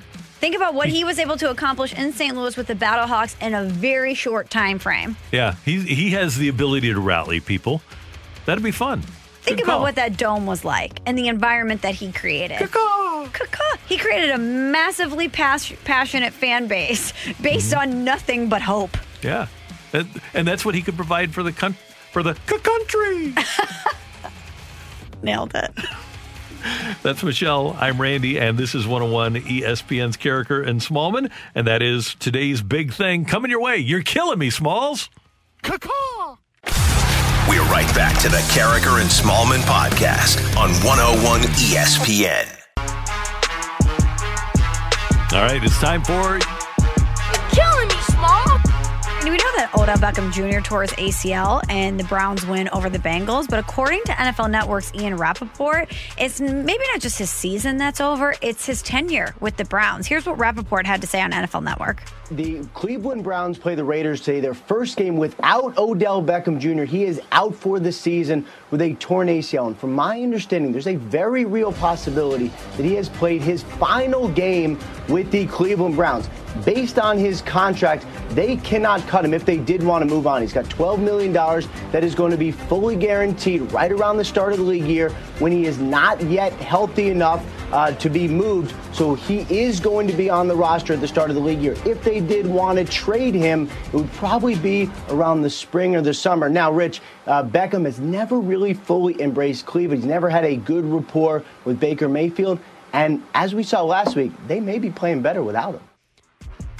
So what do you think? Will Cleveland trade him? What do you think the market would be like for him?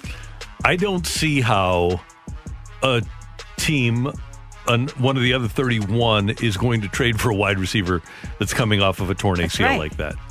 Who, if we want to take in Ian Rappaport's account, didn't embrace the city that he was drafted to, is having issues with the starting quarterback, and is coming off injury, and has that contract.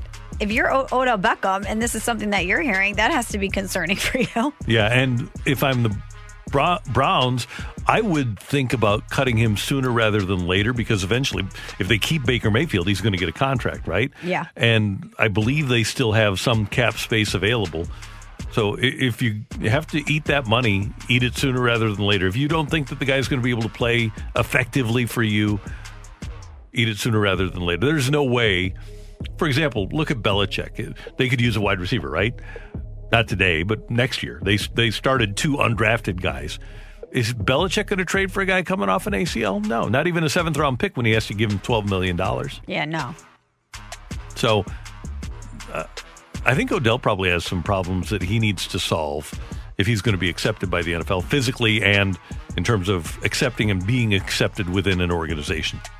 You're killing me, Smalls. Okay, I loved this story, Randy. We're going to have to give some shouts to Chicago. So John Lester officially became a free agent on Friday, and he found an awesome way to show his appreciation to Cubs fans. So he tweeted this out on Friday morning. He said, regardless of what's next, I want to thank the fans for the past 6 years. So this past weekend, I'm buying y'all, he's a y'all guy, I'm buying y'all my favorite beer, and he selected 4 different bars in Wrigleyville: Hopsmith, The Lodge, Butch McGuire's, and Shenanigans. They're all on Division Street. And he said, just tell him to put it on hashtag John's tab.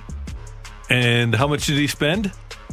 I don't have the final tally yet. I believe it was $47,000. $47,000. I also thought this was cool. Another Wrigleyville bar called Nisi Lounge. They donated $1 from every sale of Coors Light, because that was the beer of his choice, and Miller Lite. Miller Lite was the beer of his choice, to his NVRQT Never Quit charity, which helps raise funds for children's cancer research. So Good for him. What a way to say goodbye.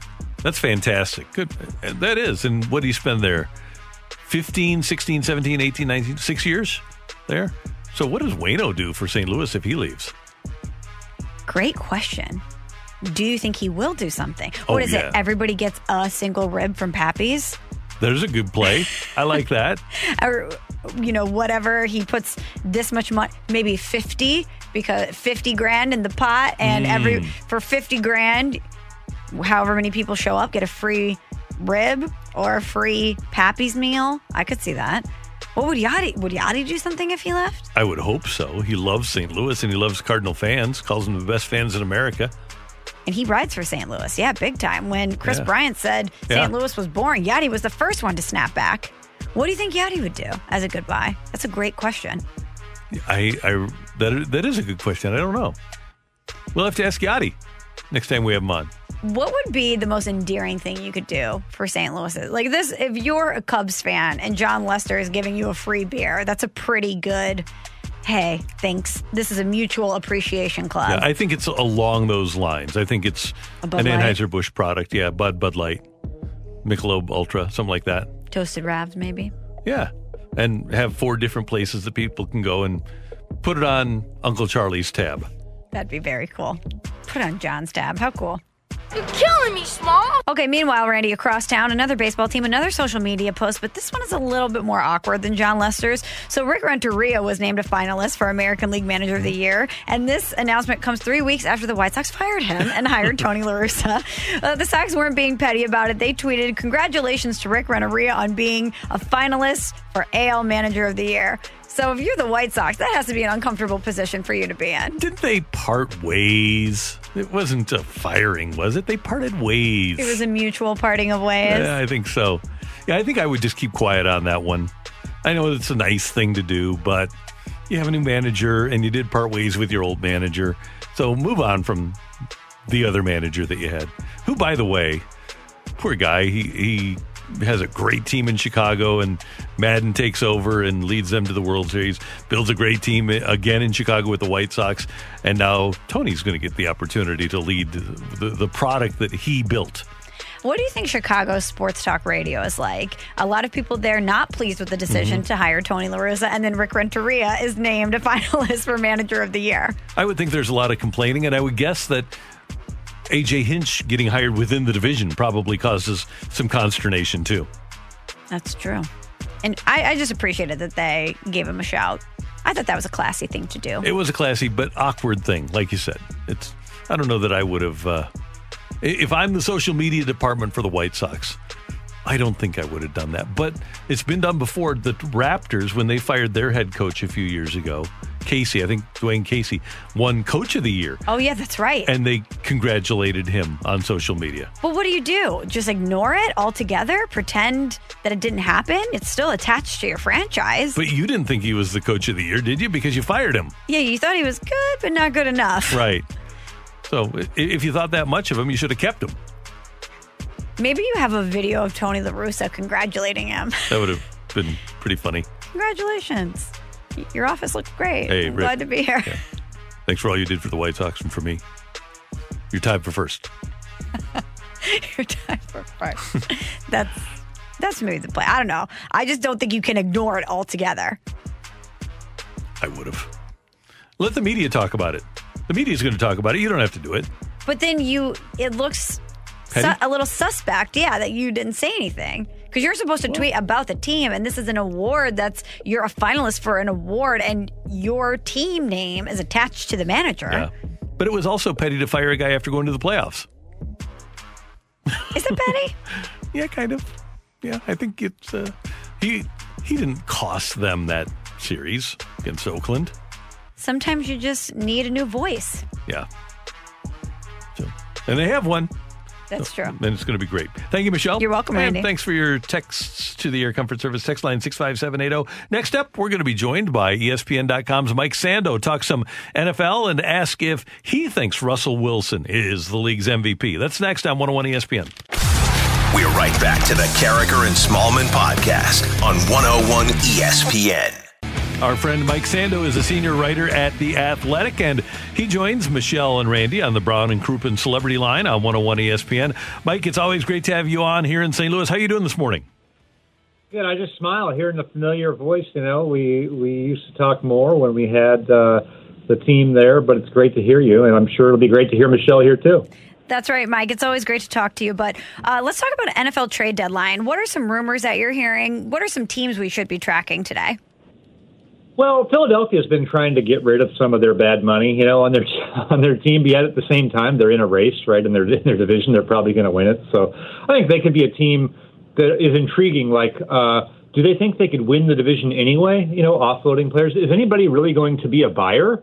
Because I think next season we're going to have a smaller salary cap, and if you have unused space this year, you get to carry it over. So I think that's why we're not seeing that many big moves. But they would be a team to watch, I think, for sure. And, you know, I think everyone's looking at Green Bay, like, are they going to get a receiver? But they never really do. So the deadline will probably pass, and they probably won't. I would if I were them. You wrote in The Athletic about the Patriots, who are now 2-5, and they look like they're not going to make the playoffs. But is there really much to sell in New England? Not really. You know, I mean, no one's going to, you know, make a big splash for the players on their team. I think that's one of their problems, right? I mean, they've obviously had great teams, but the individual parts on those teams, besides obviously Tom Brady and, you know, Rob Gronkowski when he was there, aren't overly appealing. So, you know, are they going to unload a Stephon Gilmore? Is somebody going to be a buyer for that? It seems like a long shot to me. Mike, I do think it's a badge of honor for Belichick in that you mentioned probably the two Hall of Famers that they drafted in the last 20 years in Brady and Gronkowski, but they've still won a half a dozen Super Bowls. But I couldn't agree more with the premise of your piece about how this year really isn't as much a product, like Belichick said, about not having cap space as it is about not identifying good players that you're drafting. Absolutely. They have $3 million in their cap on the quarterback position. The Colts have $47 million, right? So you should be having somewhat of an advantage with having inexpensive quarterback play for the rest of your roster. I mean, the bottom line is Bill Belichick as a head coach has won 77% of his games when Brady started and 46% when he doesn't start. And that's the way it just is in the league, right? I mean, you can find any good coach. They're going to be much better when they have a really great quarterback. They don't have that this year, and that's uncovering some of the warts. And let's face it, frankly, last year we could see some of those warts too. They went 12-4. They were great on defense. They played a really bad schedule of opposing quarterbacks, and they were able to win. But it's come apart a little this year. And look, the COVID excuse is a good one for them. They had 3 good starting players opt out. I think what's puzzling is, why is Belichick bringing this up? If he doesn't bring it up, I'm probably thinking, Buffalo went all in this year and they can barely beat New England. You know what I mean? Buffalo is trading for Diggs. I mean, they got Josh Allen. They're excited. They're really peaking. And they almost lost the dang game to New England, which can't do anything right. You're so right, Mike. By him bringing it up, it then opens up the criticism for him, us labeling it as an excuse. You're absolutely right. People probably wouldn't be talking about it had he not brought it up. But I want to ask you. I want to ask you about Lamar Jackson. So the Ravens lose to the Steelers. It was a big game. Everybody had their eyes on it. He threw a pick 6, 4 turnovers. Wasn't a great performance for him. And the conversation then becomes, can Lamar Jackson win the big one? Do you think there's a nugget of truth to that, or do you think it's a bit of an overreaction? You know, the nugget of truth to it just is that there's a big gap between how great he is as a player and how great he is as a quarterback when you have to throw the ball more, right? I mean, that's the gap we're talking about. And so when you play, not so much in this Pittsburgh game, it was somewhat of a factor, but when they've had to play Kansas City in the playoffs or some of those big games, let's face it, the other team's going to score points and you're going to get out of your comfort zone and you're going to have to play the game in a way that they're not really set up to play it. So that just kind of is what it is. I don't think they're going to suddenly become great at that. It doesn't mean they can't win big games. I mean, heck, if there's a fumble down there and he fumbled it, I mean, that's on him. But they maybe win that game otherwise, right? I mean, it was really close to them winning the game. So I think we just have to not go overboard and say that Lamar Jackson chokes or he can't win the big game. I mean, look, most teams don't win the games against the best teams, right? They're just on that edge of they're clearly one of the best teams, but they haven't gotten over that hump. Mike Sando from The Athletic with us on 101 ESPN. And along those lines, Mike, I would think that Lamar is going to be dramatically affected by the loss of Ronnie Stanley. That's it's not an underrated loss by any stretch, but how does Lamar operate without his stud left tackle? I think he's better off than a lot of guys. If you couldn't move and were in a drop-back passing game, the opposite extreme of their offense would be the greatest show on turf where Warner's dropping back deep and you got to have Orlando Pace holding up because it's a 7-step drop and we're throwing the ball 25 yards down the field on every down, right? Well, what do? They had a 10-play drive late in the game in the fourth quarter. They went 69 yards and they never passed. You know what I mean? So I think they can hide it much better than most teams through the scheme of their run game, through the fact that their quarterback, even if you beat their left tackle, their quarterback might run for 10 yards or he might run for 50 yards. So I don't think that hurts them as much as it would a team that had an immobile quarterback with a timing passing game. Mike, I never know what to make of Baker Mayfield. It feels like my opinion pendulum swings on him from week to week. So as we sit here at the halfway point, how would you evaluate Baker Mayfield with the Browns sitting at 5-3? Yeah, I think your evaluation really just reflects kind of what a tier 3 quarterback is. In my quarterback tiers poll every year, you're good enough to win with him, but a lot of stuff's got to be right around him. And if you have to lean on him too much, it's going to expose him more than reveal him as a star and reason for your win. So I think he's a win with quarterback more than a win because of quarterback. They know that, and it dovetails with the type of offense that Kevin Stefanski wants to run. But for the most part, when they get out of that comfort zone and don't have the balance, you're going to see inconsistent results from him because there's questions, can he see really well from the pocket? He's not a refined pocket passer. And then just athletically, he's not Lamar Jackson, right? If it breaks down, he may run for a first down, but he's not going to scare the defense. Mike, I think in every approach that we take to voting for MVP, in my opinion right now at the midway point, Russell Wilson's the guy with his team defense allowing 28 points a game, with who his backup is. I know he's got some nice receivers now this year, but he elevates guys. Is there anybody else in the hunt right now with Russell Wilson for MVP? It's funny, I was looking at some stat thing that came over. Pat Mahomes has 21 touchdowns and 1 interception, and no one's talking about him for MVP. And his team's 7-1, by the way, has a higher winning percentage than Seattle, right? Yeah. Isn't that amazing? Yet I do feel like we all can see that the defense in Seattle has made it harder to win. So I do agree that Wilson is the front runner, but Aaron Rodgers has 20 touchdowns and 2 interceptions. There's some guys with amazing numbers. I think we just sort of feel like Russell Wilson is doing more because even though he has some pretty good weapons, it's not maybe quite as great of weapons as Kansas City. And then Kansas City, I think there's a tension on the fact that Wilson hasn't gotten an MVP vote before, right? Mm-hmm. I think that helps him actually this year. It feels like, okay, it's sort of like Mahomes is now Belichick. Like, Belichick has to go like 15-1 to be coach of the year, right? Otherwise, it's just like, Belichick was 12-4. No one even talks about him as the MVP. So maybe it's Russell Wilson's turn, and we kind of feel that. Mike, which 5-3 team do you trust more, the Bears or the Rams? Oh, wow. I guess I trust the Rams more. I think they're both pretty good on defense. Maybe the Bears are a little better, but they're both pretty good on defense. And then we question the quarterbacks of the teams, but I think in the McVay-Goff marriage, like, that's better than Nagy and what they have on Chicago. So I'm going to lean towards the Rams side, but certainly we can see them. When they get out of their element, they can look bad too. Who comes out of the NFC East? Well, I mean, I think it's probably going to be Philadelphia, by default on it, but ugly, isn't it? It's really hard to watch. Like, Dallas is unwatchable. I really have a hard time. Sunday night, I think I finished my column earlier than normal because I was barely watching the game. It was like, this isn't even worth watching. Mike, I have not watched a ton of the Giants. I know that they've played in a lot of close games. And last night, they made, I think, the Buccaneers look worse than they are. I'm kind of getting a 1996 Tony Dungy first year with the Bucs vibe with Joe Judge and the Giants here. And it's all going to come down to the quarterback, obviously, although with Dungy, he never really had one. But I see that team ascending a little bit, even though they're 1-7.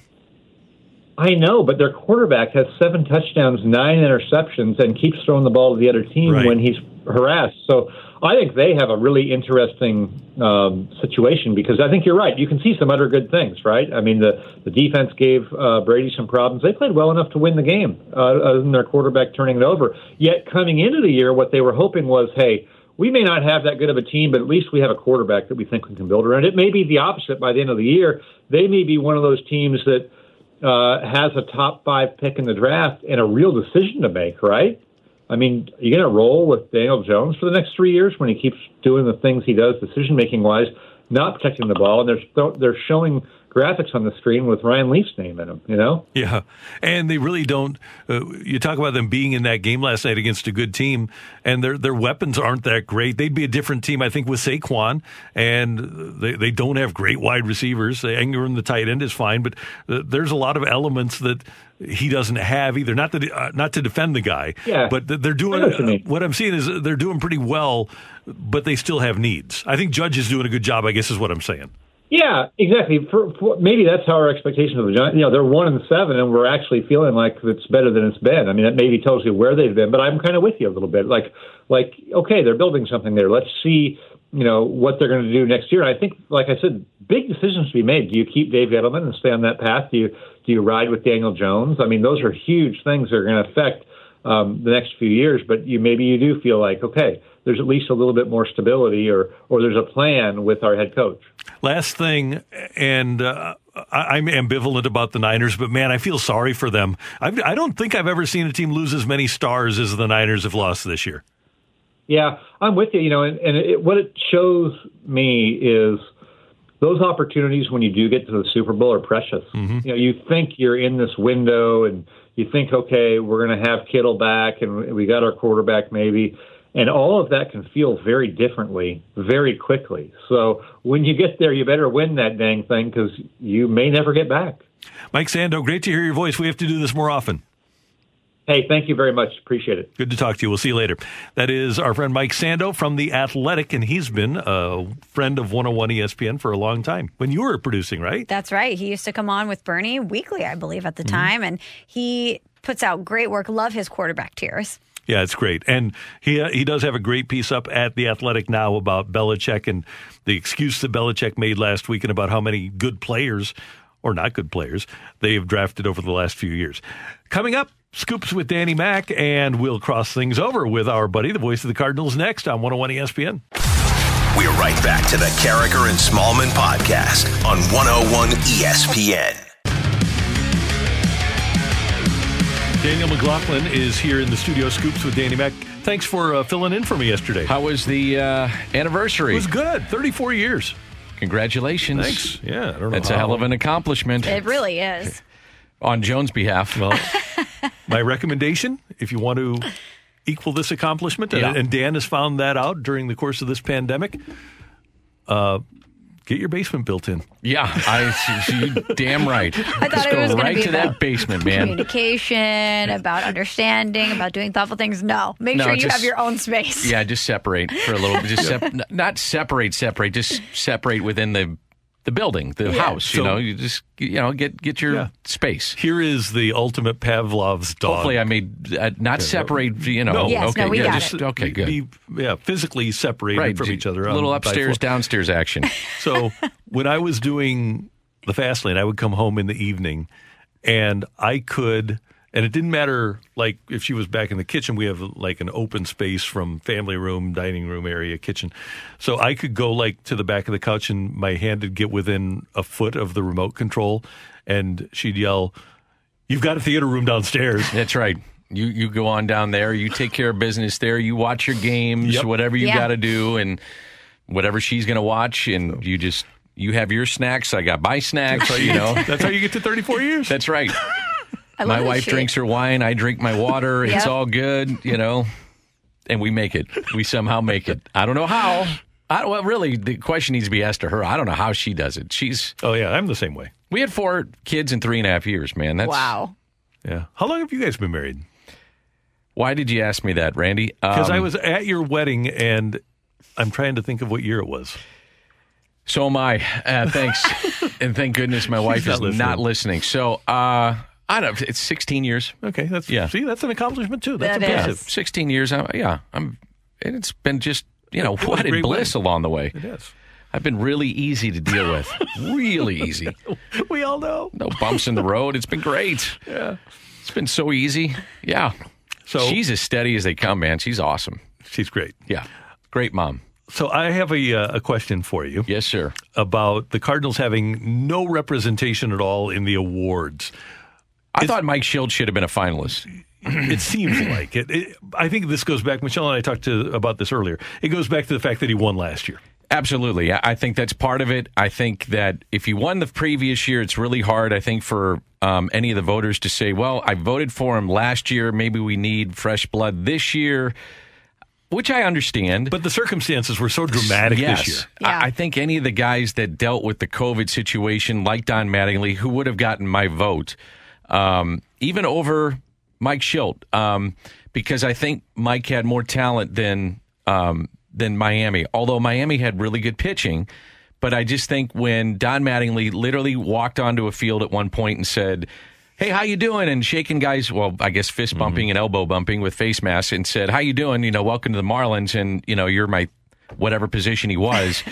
That's incredible what he went through. So I was looking it up. They used 61 different players at one point in 60 different games. Ooh. That's incredible. That's amazing. And a lot of these guys were not homegrown guys, or at least in their system. They were just picking up guys off the street and saying, we need to put bodies out there to field a team. So he would get my vote.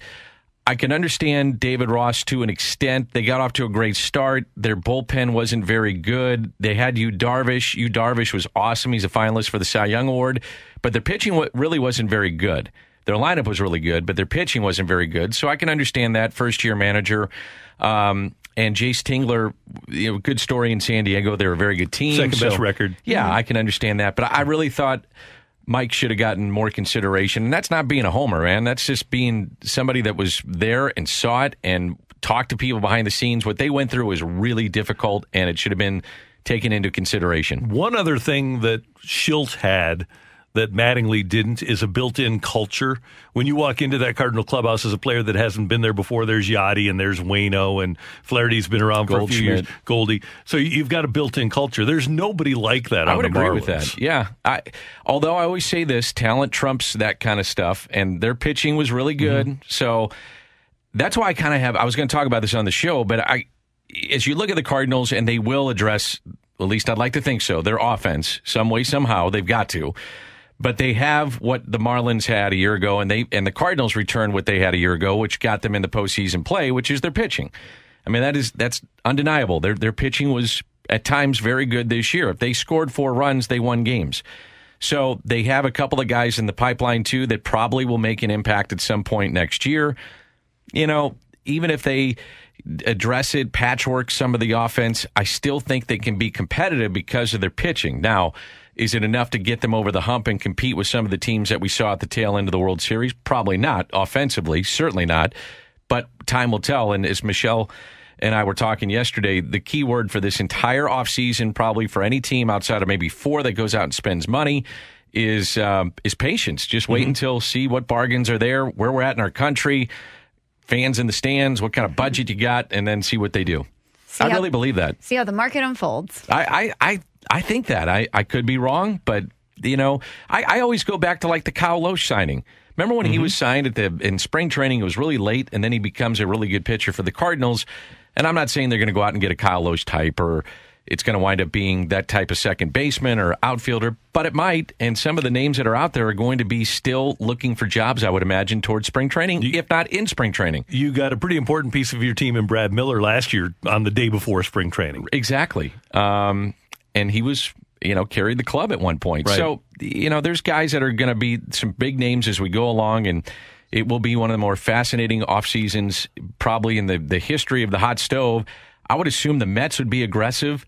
Guy's got billions of dollars. He comes in with not the debt service that maybe other owners would have to deal with because he's worth, I think, $14 or $15 billion, and he can come in and make an impact right away with what he wants to do. And buying in a depressed market.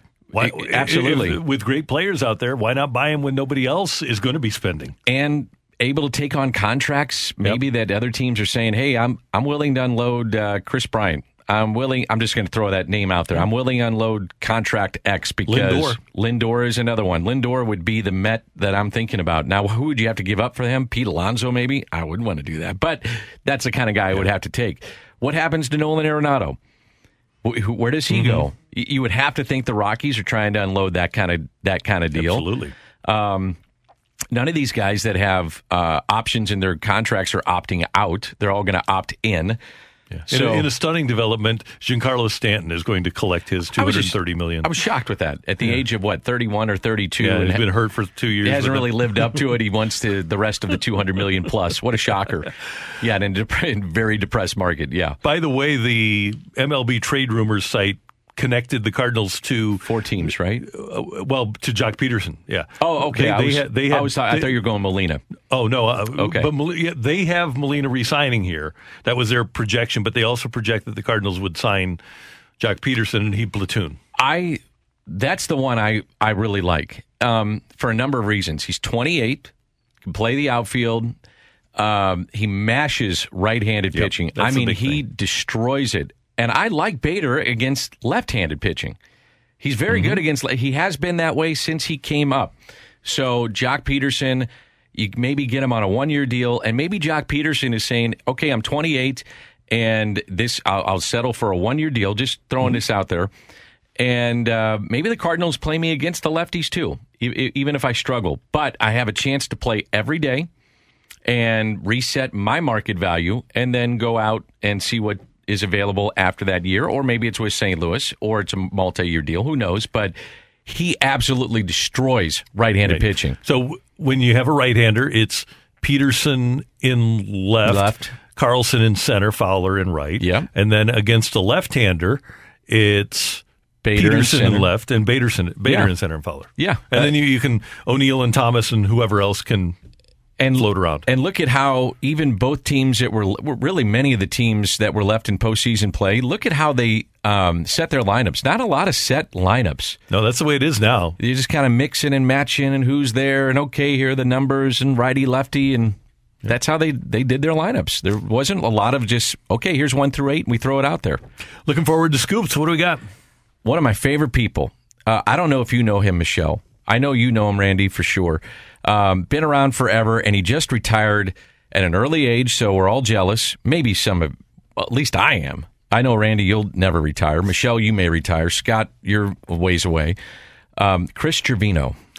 Chris Trevino is one of my favorite. He was one of the nicest people in the world. And still is. He's Yeah, alive. he's great. Yeah. You said he was. He's still here. Oh, yeah. He was a great And he's broadcaster. still a very nice guy. He is. He's one of my favorites. I'm glad you have him on. Yeah, so he's coming up talking Mizzou football, basketball, figure out what's going on, and just love the guy. So we're going to visit with Chris Trevino. Looking forward to it. Thank you. Thanks, guys. Scotty, thanks. Great job. Thanks, Randy. It's our producer, engineer, Scott Manziara. Michelle, you've already voted. You don't need to get out and I already vote. voted, yes. I voted too. Good job. Have you voted yet? I will vote mid-morning when we're done here. So I'm seeing online that some of the lines are short, depending where you're at, and then some are like hour and a half. Yeah. But vote. Bring snacks. And download the app. Yeah. And listen to the show. There you Stream go. Scoops with That's the Danny plan. Mac. There you go. Why All right, not? good. Come on, Rue. You got to think big picture here. I am thinking big. That's a great idea, and I'm going to do that. You're the man. With my little beats from Dr. Michelle's going to use hers too. Randy. Wait a minute. Where are you? I noticed you had Beats on yesterday. So my old Beats broke. So You're not wearing them. because they didn't work today. Oh. Yesterday was the first day that I had them. Worked great. Today, plugged them in, nothing. Is it operator error, you think? Or We got to charge them what's up going, again and see. What's going on here? It might be user error, but I'm not so sure. Okay. I'm not so sure. Well, we can get to the bottom of that. I'll call Dr. Dre myself. You ever luck. see? By the way, I know we got to go, right? Or Tim Apple. Okay. Have you seen the documentary? Yes. On Dr. Dre and Jimmy Iovine? It was incredible. It's incredible. You got to see it. I have to watch it. Is it a Netflix? It's on HBO. HBO. Okay, I forget the name of it. It's right on the tip of my tongue. I'm going to look it up. Okay, I'll find it. It's one of the best documentaries I've ever seen. I've watched it 3 different times. Wow. Okay. I loved it. And but it goes into just both the careers in music and how these two guys on opposite ends of the spectrum come together and develop Beats by Dre, which then turns into music, and it's amazing. The Defiant Ones. The Defiant Ones, that's it. Okay. Jimmy awesome. Iovine Jimmy has Iovine. an unbelievable story. And I loved in that documentary how he talked about how you have to be relentless in the pursuit of greatness. If you want to accomplish a dream, you have to be relentless in going after it. And Jimmy Iovine is working with, U2 and the Rolling Stones and the Beatles, and here that's one side of the spectrum. Here's Dr. Dre and rap music, and they come together and they develop Beats by Dre. My headphones that don't work. Yeah. Well, that's not a ringing endorsement. You gotta But watch the doc. It's amazing. Unlimited. Yeah. For all of us. It's awesome. Watch it. I will. Thanks for tuning in, texting in, being a part of the show. For all of us until tomorrow morning at 7. Go vote today and have a great day, St. Louis. That was the Carricker and Smallman podcast on 101 ESPN. Looking for something to do this weekend? When it comes to sports, nothing beats cheering your team on live. Vivid Seats has tickets for every league, all the best matchups at great prices, and all with a 100% buyer guarantee. Plus, they're the only ticketing company where you can earn rewards with every purchase. No one else has that. Visit vividseats.com or download the app today and use Sports Now for $10 off your first $100 purchase. Vivid Seats. Experience it live. This episode is brought to you by Zelle. Whenever you're sending money through an app or online, it's important to do it safely. Here are a few helpful tips. First, always make sure you know and trust the person you are sending money to. Second, confirm you have entered their contact details correctly. And finally, if you don't trust the person or your recipient is rushing you to send money right away, think twice before sending money through an app or online.